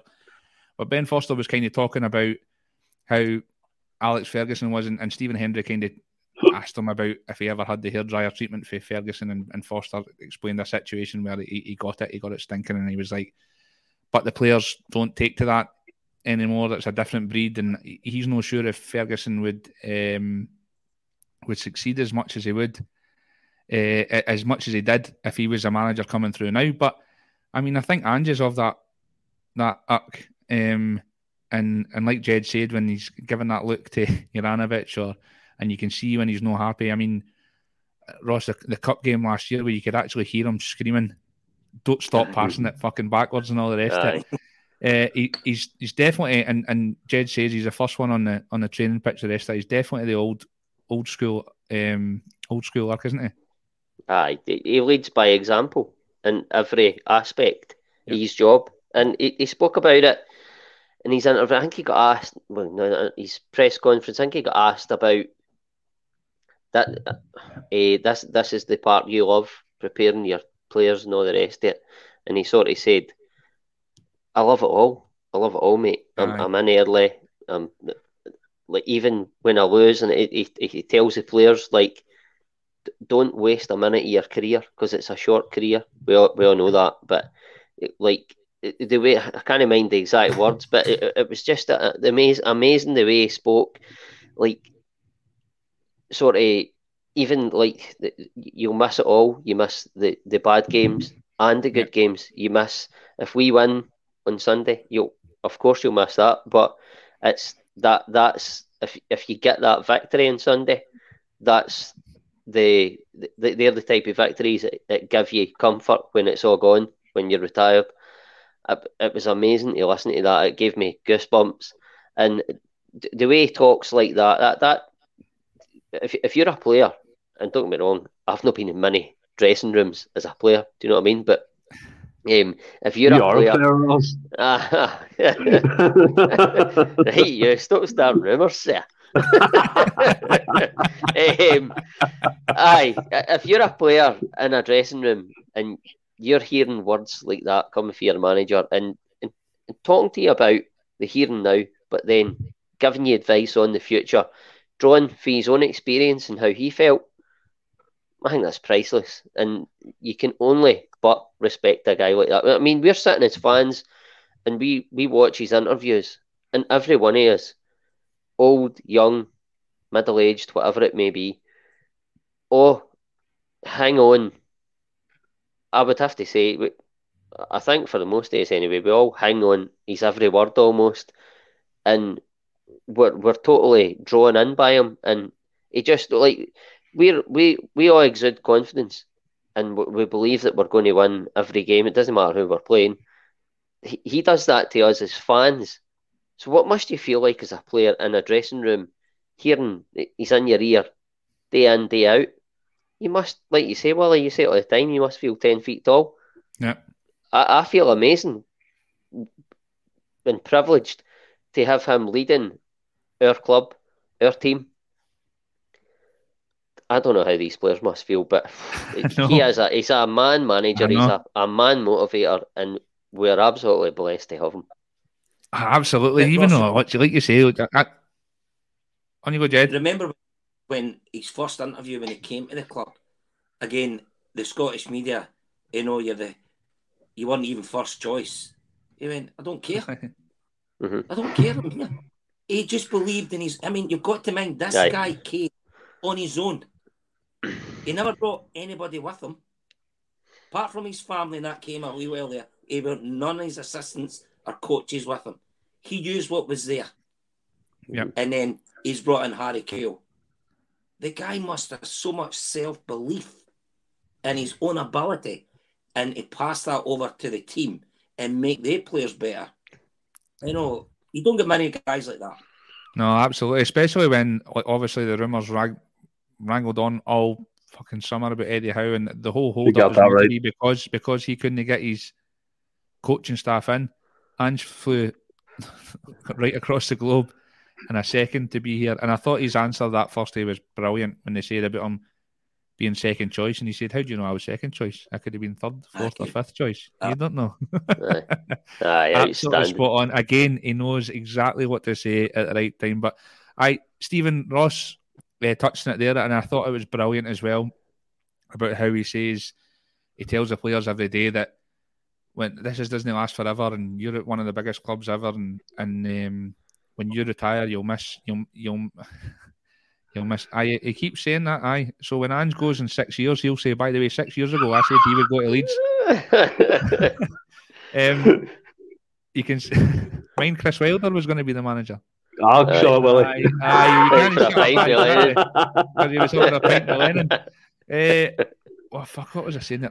About the hard graft at the time, and how when you're done, you'll miss it. You'll miss the bad coaches. You'll miss the bad days. You'll miss even the injuries. You'll just miss being around it. Do you think as well?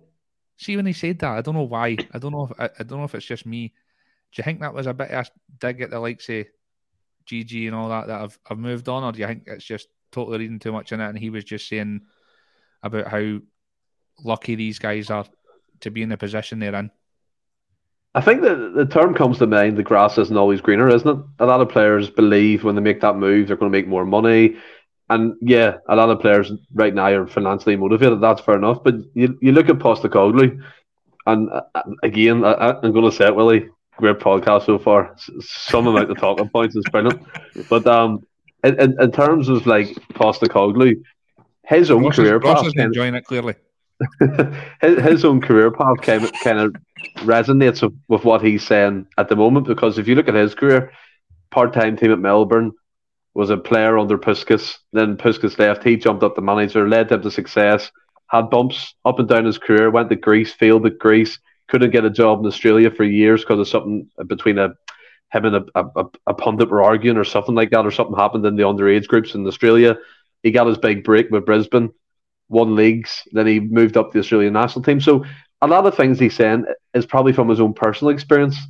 It's like when your granda or your mum talks to you and is like, life will get better, son. So I mean, it's like, look forward, look up, and it's about life experience. And Postecoglou in a football sense has that in spade loads.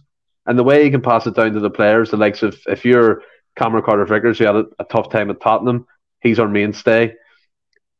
Yeah, 100%, haven't he? And then if you look at the likes of Taylor, people didn't believe in Taylor. He just thought he was going to be a 3 million kind of dud from Kilmarnock. He's brought these players.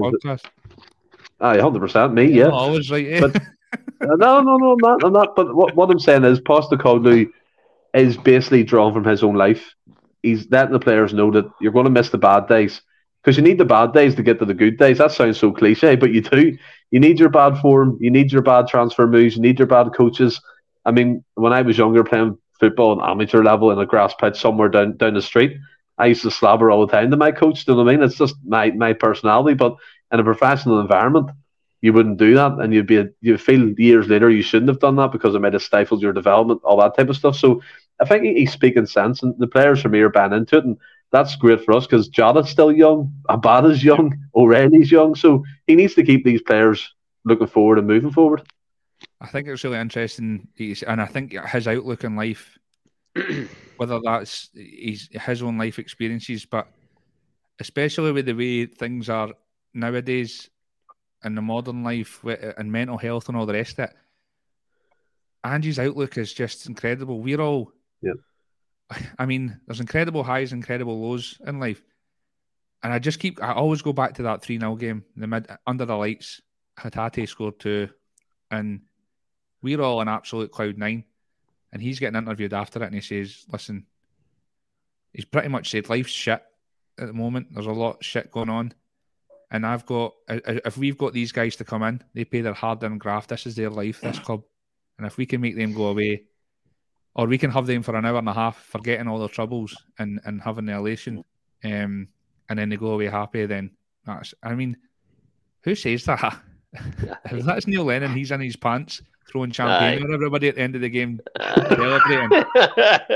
and this guy, I mean, his whole outlook, and it's the way you see things, and like I said, your mental strength.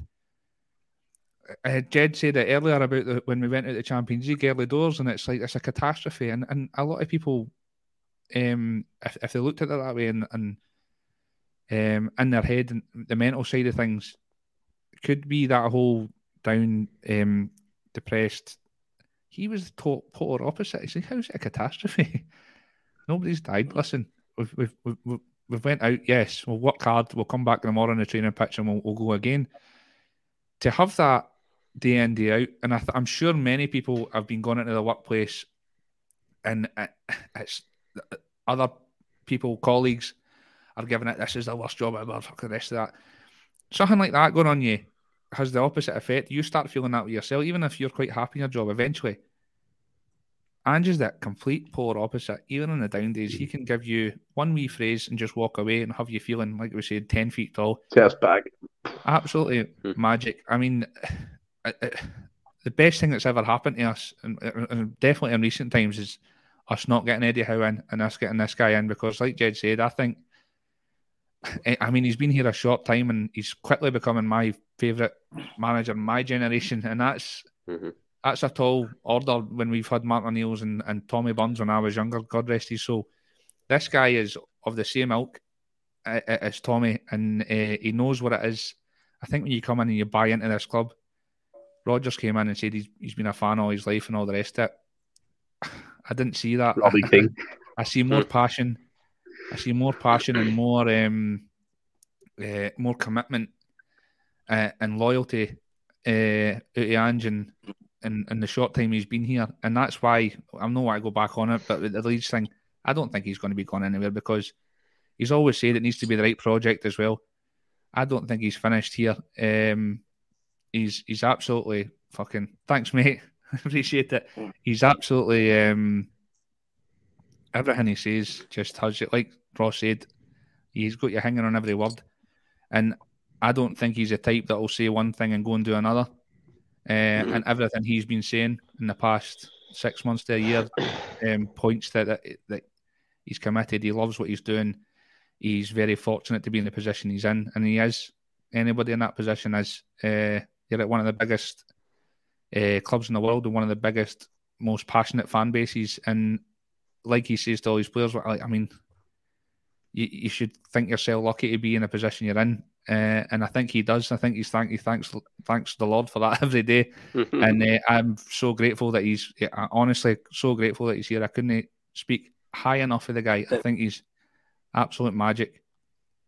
Well, if you remember, I don't know if you remember, I remember putting a comment up a good few months ago, one of the nights. If you think about it, we wouldn't have had Ange if we got 10 in a row. Aye, you did. Yeah. We actually touched on it for about a good half hour. It was such a good point, and like, it's crazy to say that. You think about it, has not winning 10 in a row been good for us? I know that's an absolute crazy thing to say, but the football... Just took the complacency away. Yeah, and the football we're witnessing now, we weren't getting that under Lennon. No way. You know? So, so that's that. I tried the positive. Yeah, obviously disappointed we never got 10 in a row, but we wouldn't have had this guy in charge if we had won 10 in a row. So what do you know? I know it's a crazy thing, but people want 10 in a row. I totally hear you. I totally hear you. Aye, well. What's he saying? I did one 10 in a row, I have to say. I know. By the way, I don't want it to come across like I'm slating Lenny here, by the way. That's not the case at all. No, I think maybe I don't think I have done that. I know. I mean, Lennon's it's absolutely right. Brown Warrior.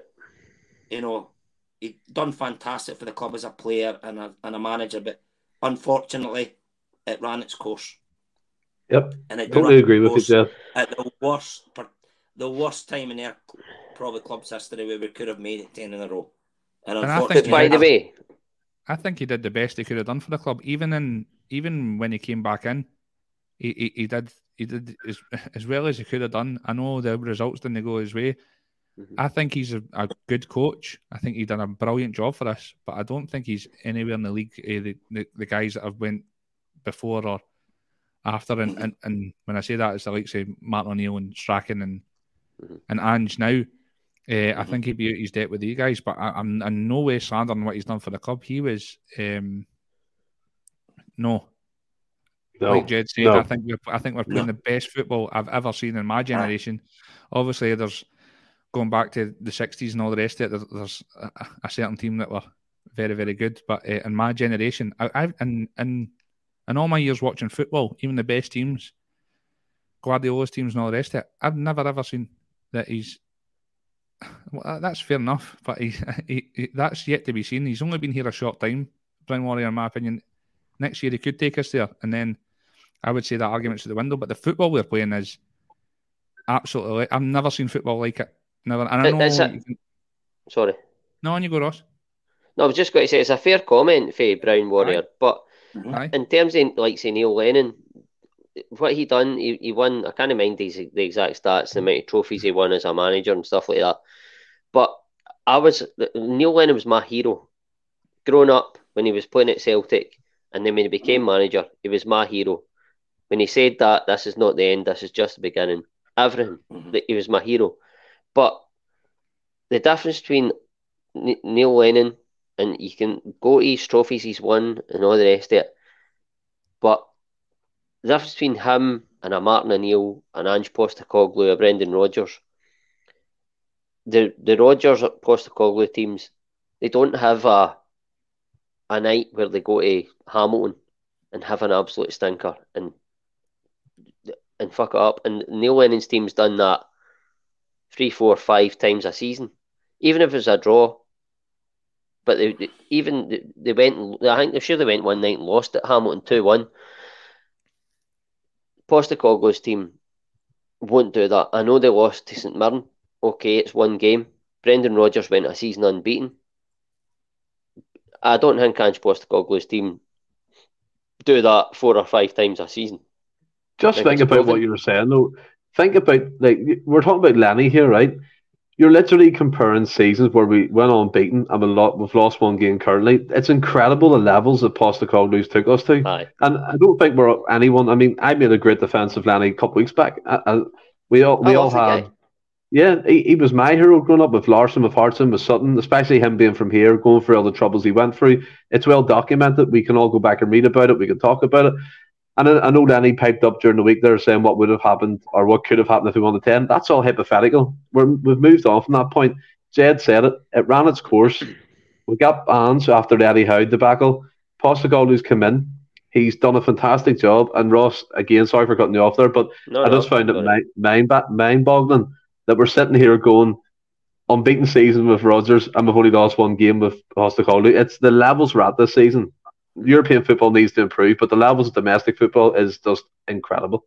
But see, the thing is, right, we're talking about this and we're waxing lyrical about this team and they don't have off days and that, right?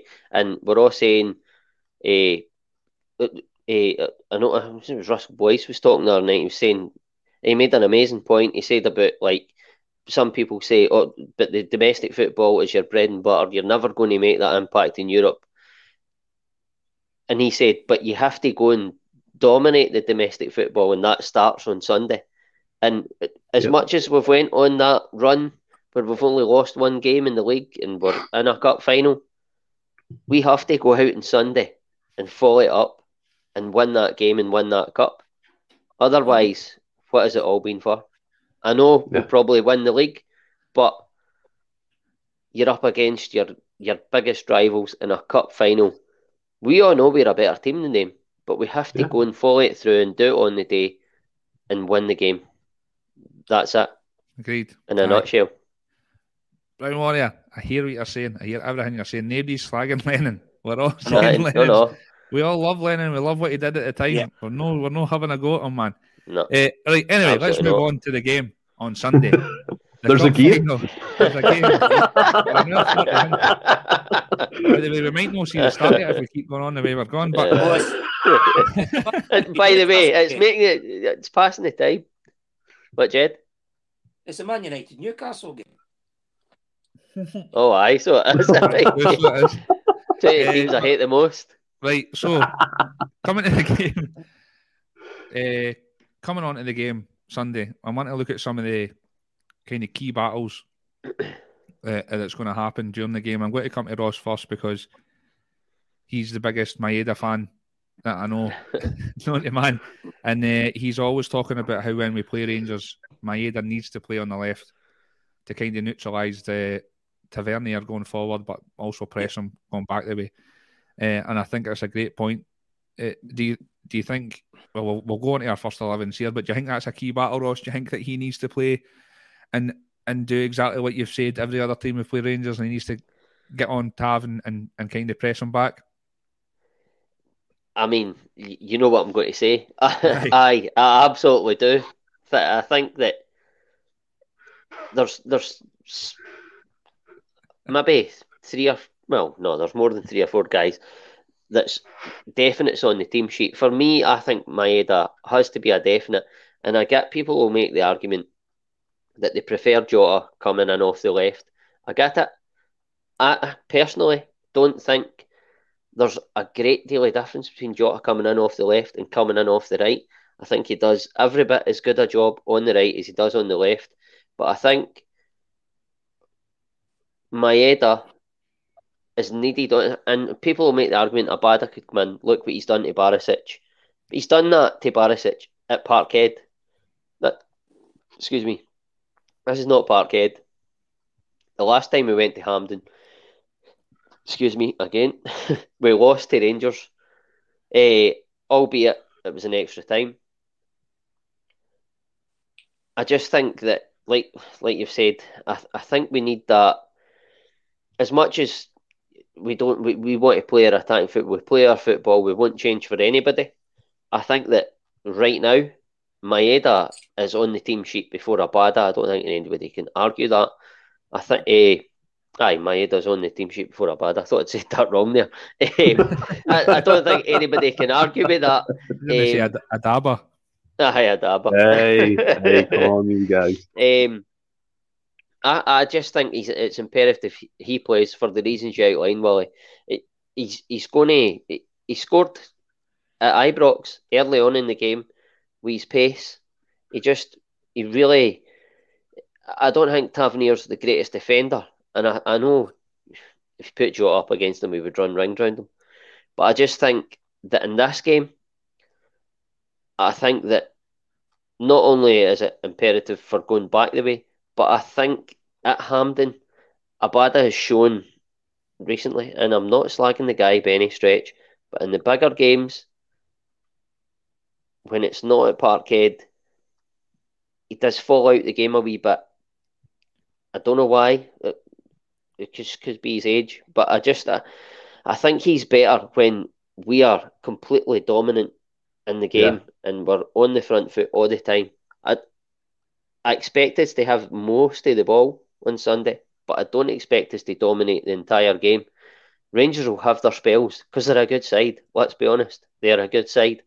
They're not as good as us, but they are a good side, and we have to be on our guard with that. And that starts, like we've said, that unit, that defending for the front, pressing Rangers, putting them under pressure, and Maeda does it better than anybody. Abada is a hard worker, but pressing for the front and winning the ball back, he does not do as good as almost anybody in the team, and we need that on Sunday, big time.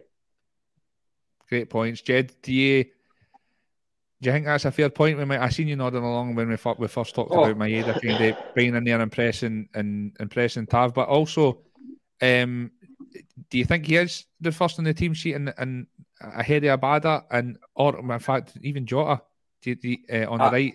Like, I do think Maeda has been playing great for ages, and Ross made a great point there. He does track back, and that will hopefully nullify Tavernier. I mean, let's be honest, Tavernier is fantastic at crossing the ball in set pieces. That is a real danger. But he's not a good defender. And if you've seen the video someone put together this week, different clips that we scored goals against him, he's at fault he's involved in a lot of the goals that Rangers conceded against us. He's ball watching, he's not aware of what's going on. But I think another point, I do believe that Taylor and Maeda's got a great understanding going down the left wing. Yeah, that's a great point. Because Maeda can come in a little bit and then Taylor goes down the line as well. So I hope Maeda starts on Sunday. But I wouldn't be surprised if he does start Abada and Jota in the wing.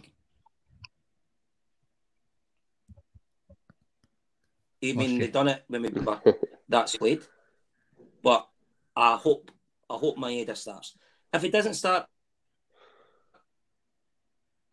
and Abada's play, we're fine.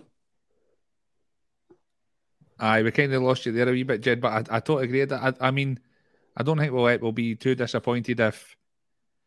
That's the thing about this team. Like, I think the first 11, if we all... I know we're going to go on to our first 11s after all this, but I think most would say Abada and Jota are the first choice at the moment. But, I mean, if Abada comes in, I don't think anybody would be too disappointed in somebody else dropping out. But, Stephen, I think Ross... I totally agree with Ross when he says about there's this whole clamour for a certain number of support about Jota much better on the left. I don't see it. I think if he's on the left, he cuts in and shoots more. And to be honest, more of his shots hit Rose Ed than fucking hit the back of the net, in my opinion. Bang on. And to be fair, I don't think it really matters where he starts because he's kind of got this kind of free role where he kind of roams and hits and gets in the number 10 and his distribution, he's when he whips in the crosses, I think it's better than most in the league. So I like him on the right. I really like him on the right. And that's going to be another battle, I think, Stephen, Jota, if he starts, or whoever starts against Barisic. And I kind of wanted to touch on him because I don't know if you agree, but do you think he's the weak link in that Rangers backline? And you think it's something that we should be focusing on? Because Jota would run rings around them, as would Abada or Maeda or whoever starts. I think that the weak link that they have is their fullbacks. To be fair, they like the attack. They're not necessarily great defenders. And the issue with the Abada or Maeda or Jota thing is if you start with Jota on the right, Maeda on the left, usually after about 20 minutes they switch it up anyway. They switch wings most of the game, so they're changing and they're not really in a set position. So I like the idea of Maeda being on Tavernier to start because Jed nailed it.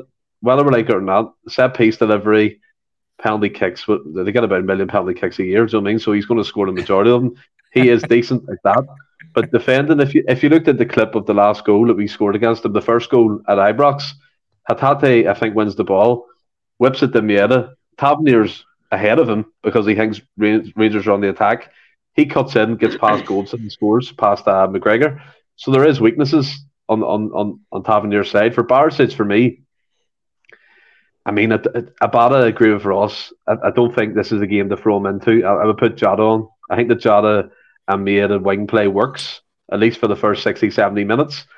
And then you look at Goldson, you look at Ben Davis, and I have to be honest, I think Goldson and Ben Davis, they have formed a kind of a solid partnership, so to speak, in terms of one's left-sided, one's right-sided. Davis was linked with us for many of the transfer window before he joined them, so he's kind of a good player, if you want to call him that. But the other issue is Kyogo we've seen him play against them a few times, and after the first whatever many minutes, he's always injured or he's took off. And although he scored the equalising goal, Ibrox, it's a hard one, but I would definitely start with Jota and Maeda. And if you look at midfield, Hatate, he's a shoe-in with McGregor, and then is it Moy or O'Reilly? That's the big issue here, isn't it? Because we know the back four. We kind of know how they're going to shape up in midfield. That probably Lundstrom comes back in, maybe Raskin playing with Glenn Kamara, a wee bit more defensive on their part. You know, maybe a bit of flair with Raskin, but I can see us dominating the midfield. And I know people always say they're physical. I get that, but we're quick in our play, we're smart in our movement. And Hatate is on the left, he's on the right. He's playing as a second striker sometimes, and you have the number 10 on the pitch as well, so you have to pick up multiple players. So it's an interesting game. But yeah, the wingers, and to go back to Willie, definitely Jota and Maeda for me. Aye, it's interesting because, well, like I said, we'll get into our starting 11s after we kind of go through the key battles. But I mean, Abada's goal scoring record in these games is, like you said, the fullbacks, the amount of goals he's come in and nipped in at the back post and scored goals for us is interesting. So it's going to be really interesting. I'm glad you came on to the midfield, because you must have been reading my notes before we came on. And that's what we're going to go into next. And Antonius Vorias says, I think the midfield battle will decide the game. They'll try to stack the midfield to starve us of time on the ball. If we have space in the middle of the park, we'll shred them. And that's kind of the next key battle I've kind of went into. And it's sort of the midfield three, Ross. I think a lot of these games that we play, these derby games, they're won and lost in this position in the park, and I know we've not lost many in the last however many years, 6 years or whatever it is. But the ones we have lost, I think we've kind of not got a foothold in the game. And I remember Arfield having a stormer one game in Kamara, and us not coming on the right side of the result. But more often than not, Brunei was absolutely dominating the midfield, and we'd going to be successful. Do you think that that's the midfield battles could be a massive talking point on which way the result's going to sway? I think the midfield battle is always key in a Celtic Rangers game. What I will say is, I don't think in recent times it's been as key. I've said up to about last year, probably, it's all about the midfield battle, But usually there was a midfield four. I know it's only one player, but I think Rangers will probably play with a midfield three as well. Yeah. But it'll not solely come down to that because of the way we play. It's interesting you say that. Sorry, Ross, just to jump in, because you always said, I mean, at the start of the year especially, the tail end of last year, start of the year, you kind of still always wanted that midfield enforcer. And I still don't think we've got that in our team, but it's not the way Ange plays. And it's interesting how you've said that you don't think that the midfield battle is as key now, because like we've not got that midfield enforcer and we play a different style. Is that?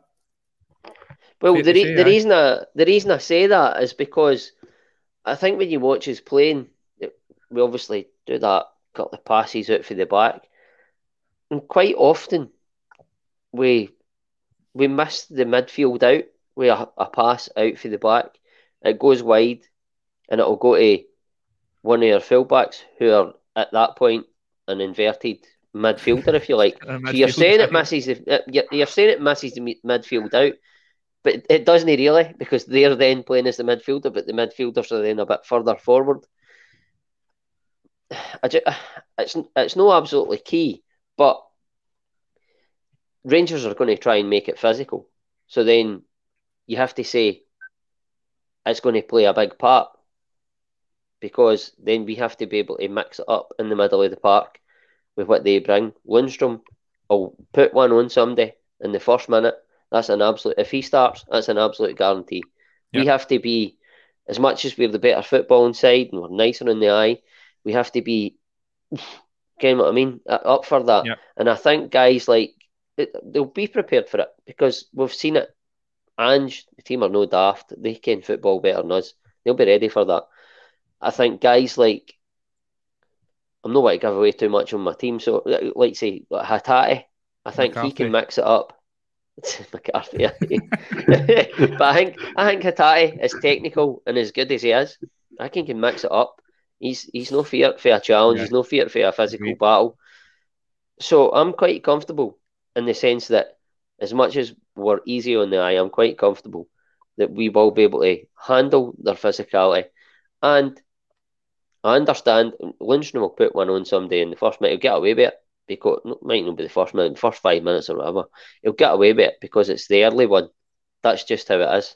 You just get away with it, even if it is an outright booking. You get away with it more often than not because it's early. The referee doesn't want to dash out bookings early doors and let the game get away from him, kind of thing.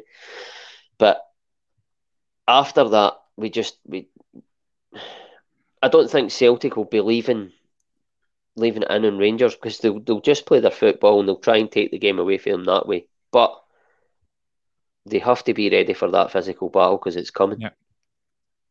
Agreed, Jed.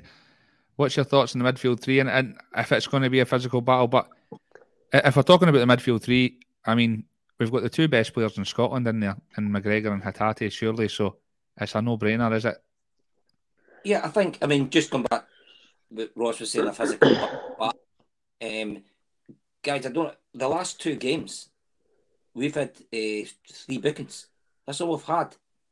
McGregor got booked in injury time in the 2-2 game, and CCV and Starfelt was booked in the first game, the 4-0 game. We're not a dirty side.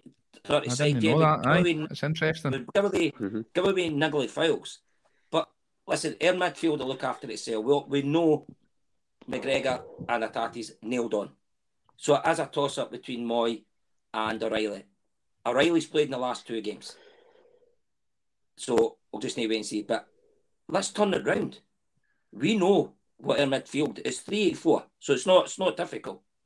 What's Rangers going to put in? They don't know what the best midfield is. They don't know. You're bang on. Let them worry about us. Because they'll be putting guys in. If they play Lundstrom and that Carol Baskins is going to be playing, they've not played together. How are they going to be? So let them worry about it. Our midfield will be fine. Can't get enough of that Carol Baskins. Right. I totally agree, Jed. Stephen, if Carol Baskins isn't chasing tigers or killing her husband, he might be playing on Sunday. But go on, give us your thoughts on the midfield battle, and just rant for 5 minutes while I go and do a pee. Oh, that's no worries. I mean, the midfield battle, as Jed said there, you look at it, they've signed Todd Cantwell, Raskin, they've got Kamara, Lundstrom, whoever plays, other players in that midfield area. So I agree with you, Jed. They actually probably don't know their best 11 yet, never mind their best midfield. For me, I look at it for us, and I agree with you, Ross, as well. Hatate needs to mix it up on Sunday. He needs to be physical. He needs to take the punches and go with the game and kind of find his way in that environment, which I think he will. I think he'll be a class act as he's been the last couple of games.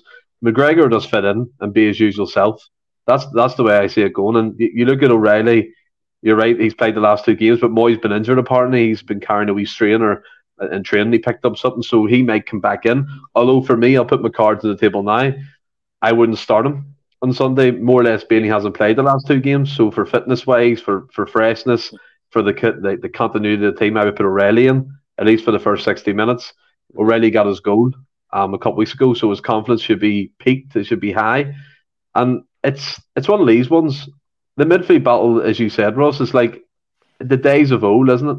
There's so many ways of playing. As you said, we've got the inverted fullbacks. Taylor becomes a centre midfielder. Johnson comes into that position. Hatate's like a shadow striker. McGregor's playing in the 8. And it's so difficult for teams to pick up. But yeah, I don't know about you, Ross, coming to yourself, but I do have to say one thing, guys. I'm going to have to jump off because I've got a few things I need to get sorted for the baby. Do you know what I mean? So it's been a great show, and it's been a pleasure being back on, and hopefully be on again soon next week. But yeah, here's the Sunday, fellas. I just need to hop off. Stay well and keep safe. Hill. Listen, take it easy, mate. Take it easy, buddy. Catch you later. I heard I'm talking about Hatate there, and I can't wax lyrical enough about this guy. And you talked about him having a bit of steel and all the rest of it. I think the guy's got everything. I think he can be that. I think he's great in the tackle when he gets mucked in, and I always talked about. I remember Ross. We kind of I touched on O when he first came into the team, and how when he came on, he wasn't running about like a headless chicken. Every movement was calculated. And I think Hatati's like that. He's always in the right position, and I just think he's magic. I think he could be the difference between the two sides. Saying that, I think if you match the two squads up, we're far superior. But I want to go on to Jed Kyogo and his fitness. I know he's carried. Well, he was apparently carrying an injury. He was fit to play last week, but didn't start. Do you think? What do you think about the whole situation? Do you think he's fit enough? And even if he isn't, I mean, he pretty much won this same cup last year single-handedly, and he was apparently injured. Do you think it's going to make a difference? And Kyogo's going to start. I can't see O starting. I mean, like I say, Ange could pull a rabbit out the hat, but I do see Kyogo going to be starting. So if there was any doubt, he wouldn't even have brought him on last week with his injury, with his shoulder injury. Yep. So he's going to start. Aye, definitely. I totally agree, Ross. What do you think about that as well? And like I said, even if he's no fully fit, like last year, he had done. I think it was the same injury. I think it was a shoulder injury last year as well. I think it was similar, and he scored 2 of the best goals I've ever seen in a cup final, and won us the trophy anyway. So he's got to start, hasn't he? Well, not to contradict you, but I think the injury before the final last year was a hamstring. Oh, was it? So I think we were all amazed he even. I know. I think we were all amazed he even played, but he played, and then if I remember rightly, after that game, it was a winning performance, won us the cup, but he had about 3 or 4 weeks out, maybe even more after that, and that's when Giakoumakis came into his own, and like we've all said, you've said it yourself, pushed us on to obviously the second half of the season, Giakoumakis. So at that point, it was a risk, but it paid off, and Giakoumakis deputised and came in. Deputised a bit disrespectful, but anyway, back to the main point. I think Kyogo is 100% fit because he's went off with that injury. It was a shoulder injury. He went off with that shoulder injury last. It was a 4-0 game earlier this season. Giakoumakis came on. We beat Rangers 4-0 at Parkhead. The first 2 minutes it was. So he's went off with that same injury a couple of weeks ago, and I think he would have been fit enough to start against Aberdeen last week. But I think Ange just went, well, let's give O. We're at home. Aberdeen are no going great now. Celtic are. We could have played me up front with the beat Aberdeen, honestly. But hat trick. Well, I don't know about hat trick, but they took one in off the bum or something. But no, all joking aside, I think he was ready to start that game. But Ange, as he does, he's went, let's give O time. We'll still give Kyogo 30 minutes, keep his legs going, and keep him nice and fresh for this game on Sunday. I think he's 100% fit. I think he was 100% fit last week. I've got no fears about him whatsoever. Brown Warrior agrees with you there. He says that Ange mentioned the fact only needed a start and it worked out well. But I mean, Ange said after that, I don't even think he had any. I don't think he was wanting to bring Kyogo on. But at the time, after the game, he said that John Kennedy came on and says, "Listen, Kyogo's at me and he wants to come on, so you need to put him on for 10 minutes or so." So I agree. I think he's 100% fit. But I mean, the last time we faced the Rangers, Jed, Stephen touched on it earlier on. We started Forest and it was a bit out of the blue. Do you think there might be a surprise inclusion without giving away your team? Do you think there might be any surprises in there, or do you think that we've kind of got? I mean, for me, I think we've kind of got a settled 11, and there's like possibly 2 positions where I think it could go either way. Do you think there might be any surprise inclusions on Sunday?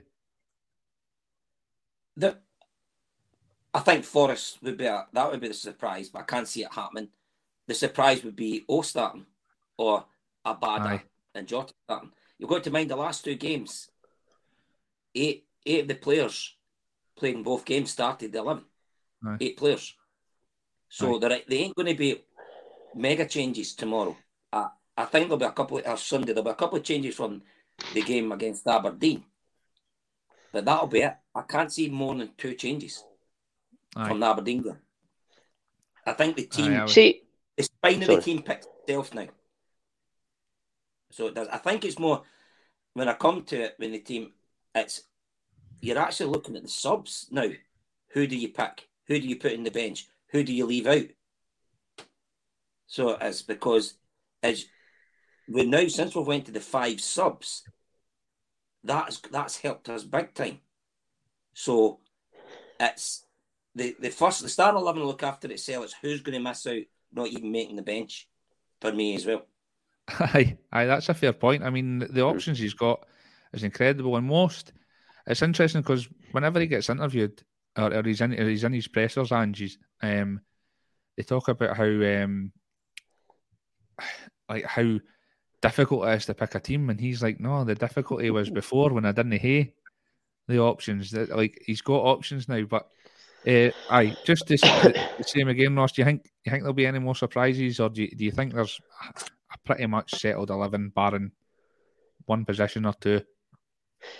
Well, see, to touch on the Forest surprise at the game at Ibrox, I might be wrong. Correct me if I'm wrong, right? But I don't think Jota was available for that game, if I remember right.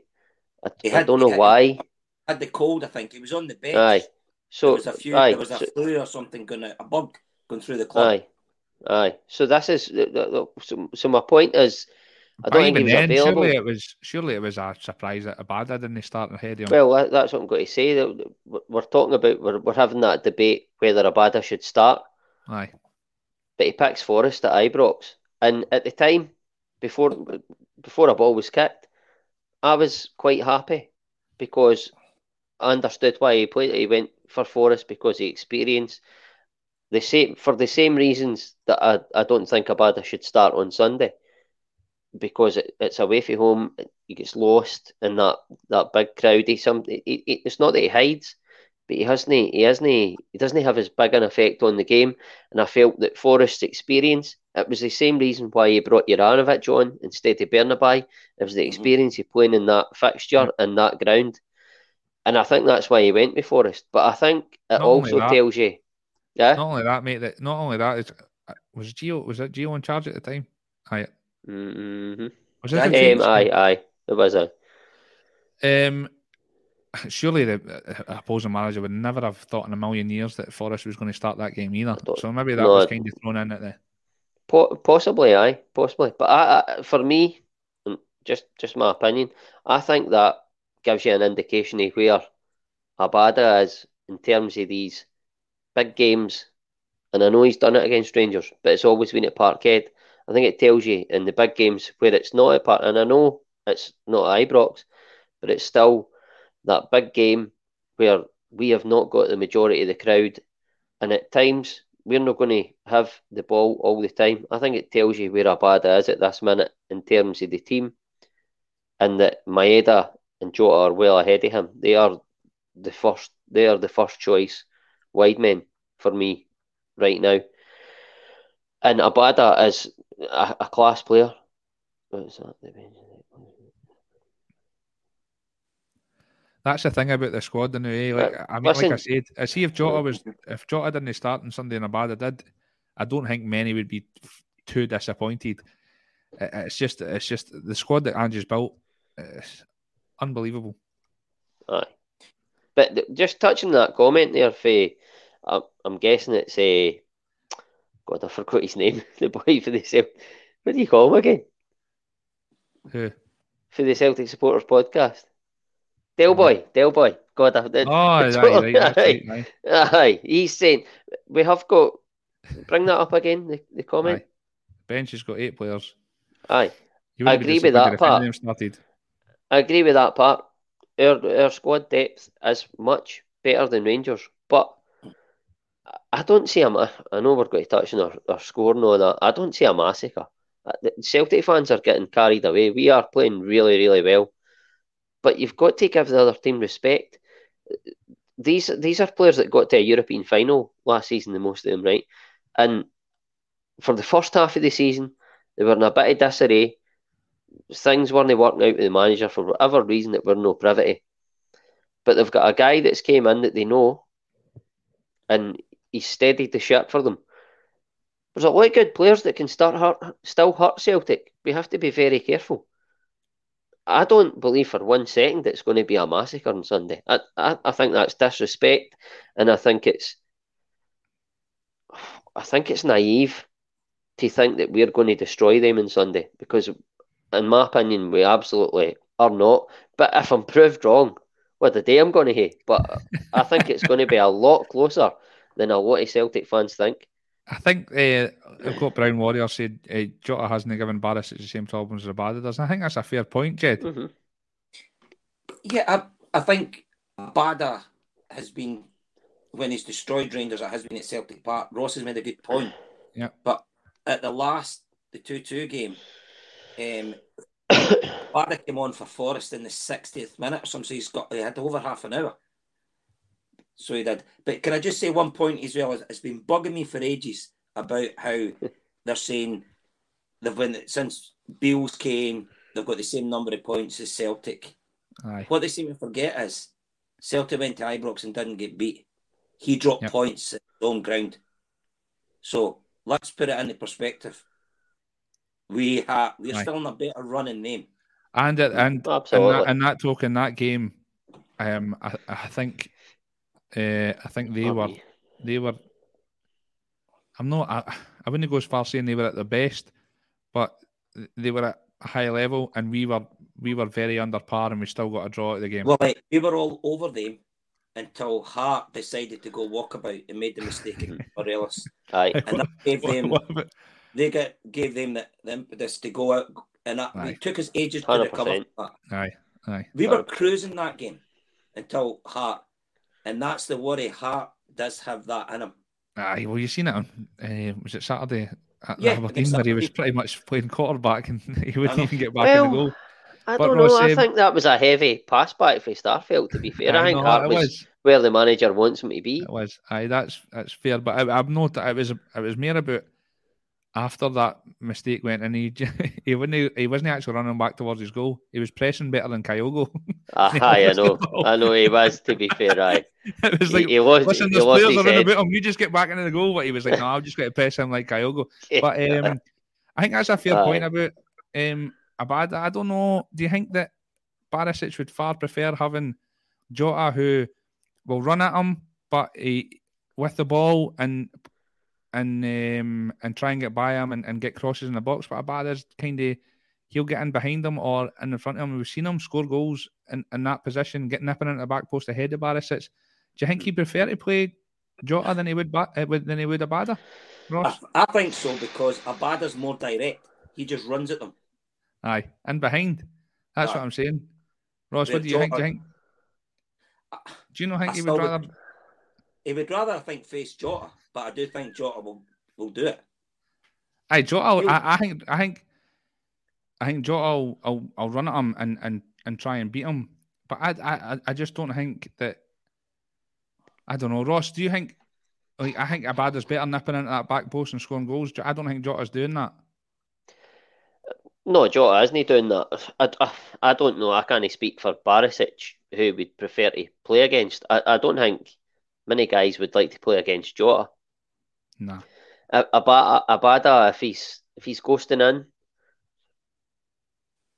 then it's Barisic can't deal with that. It's been proven on more than one occasion.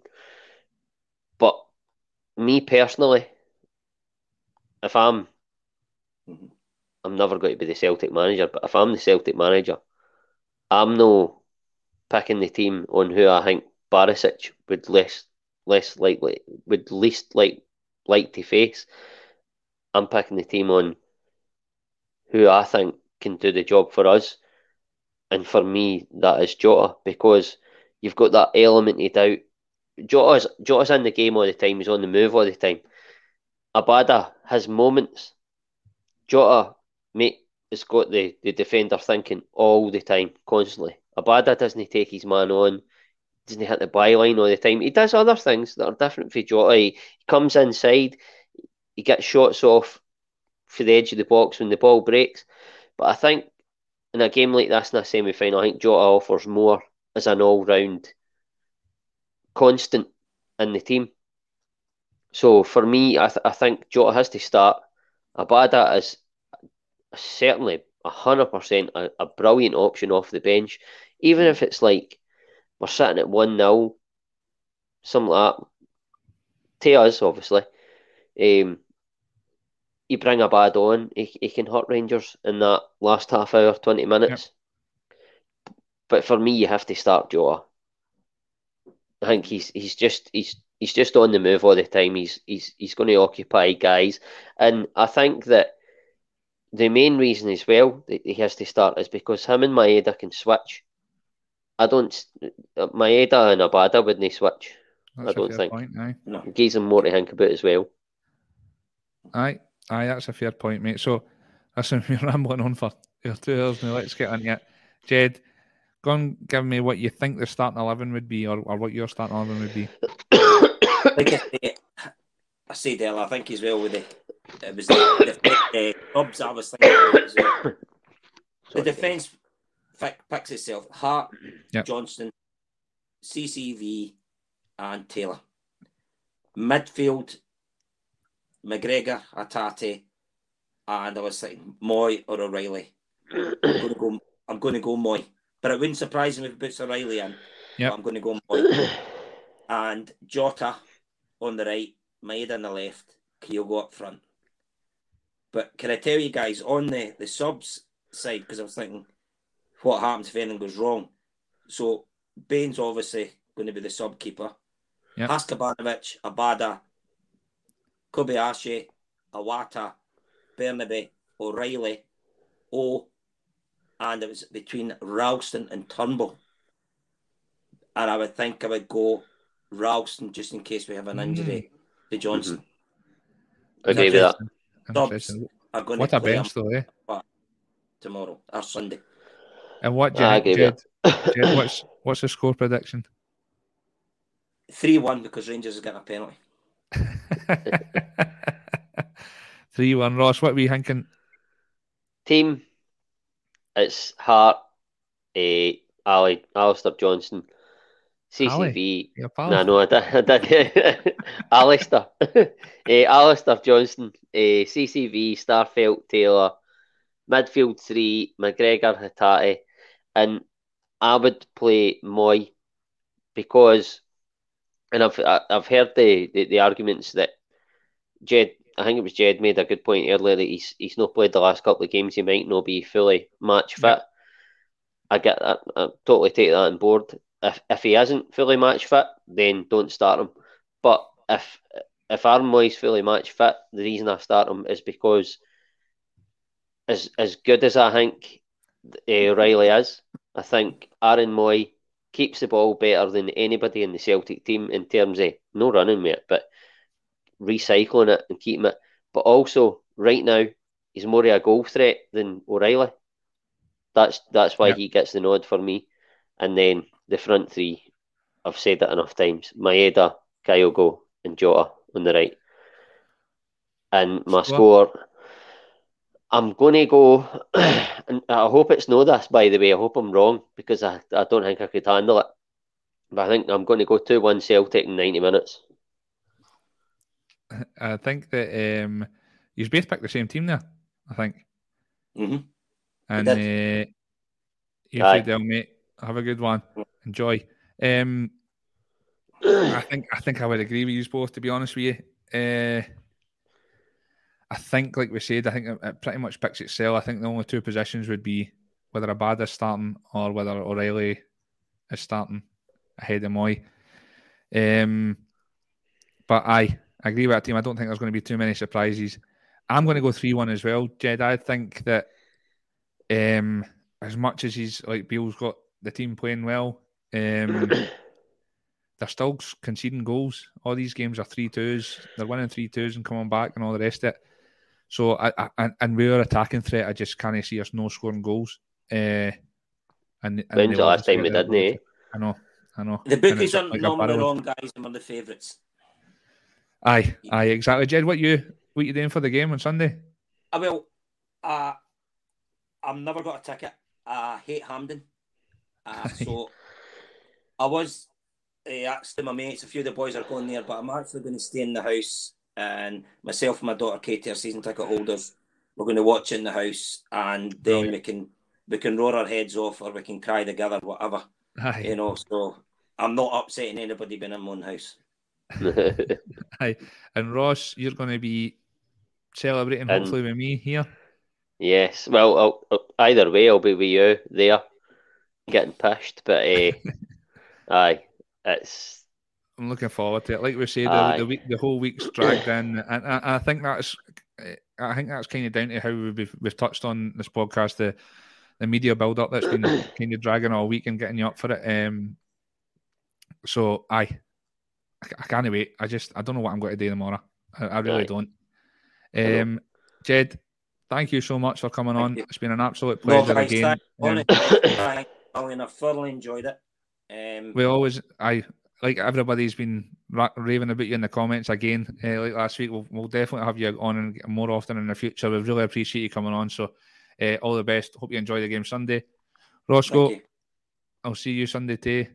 Mind bring your beer machine tomorrow because I need more than one for all the boys that's coming. Do you need my speaker? I do. Aye, that one didn't work, guys. So if you're struggling for a speaker, I've got one.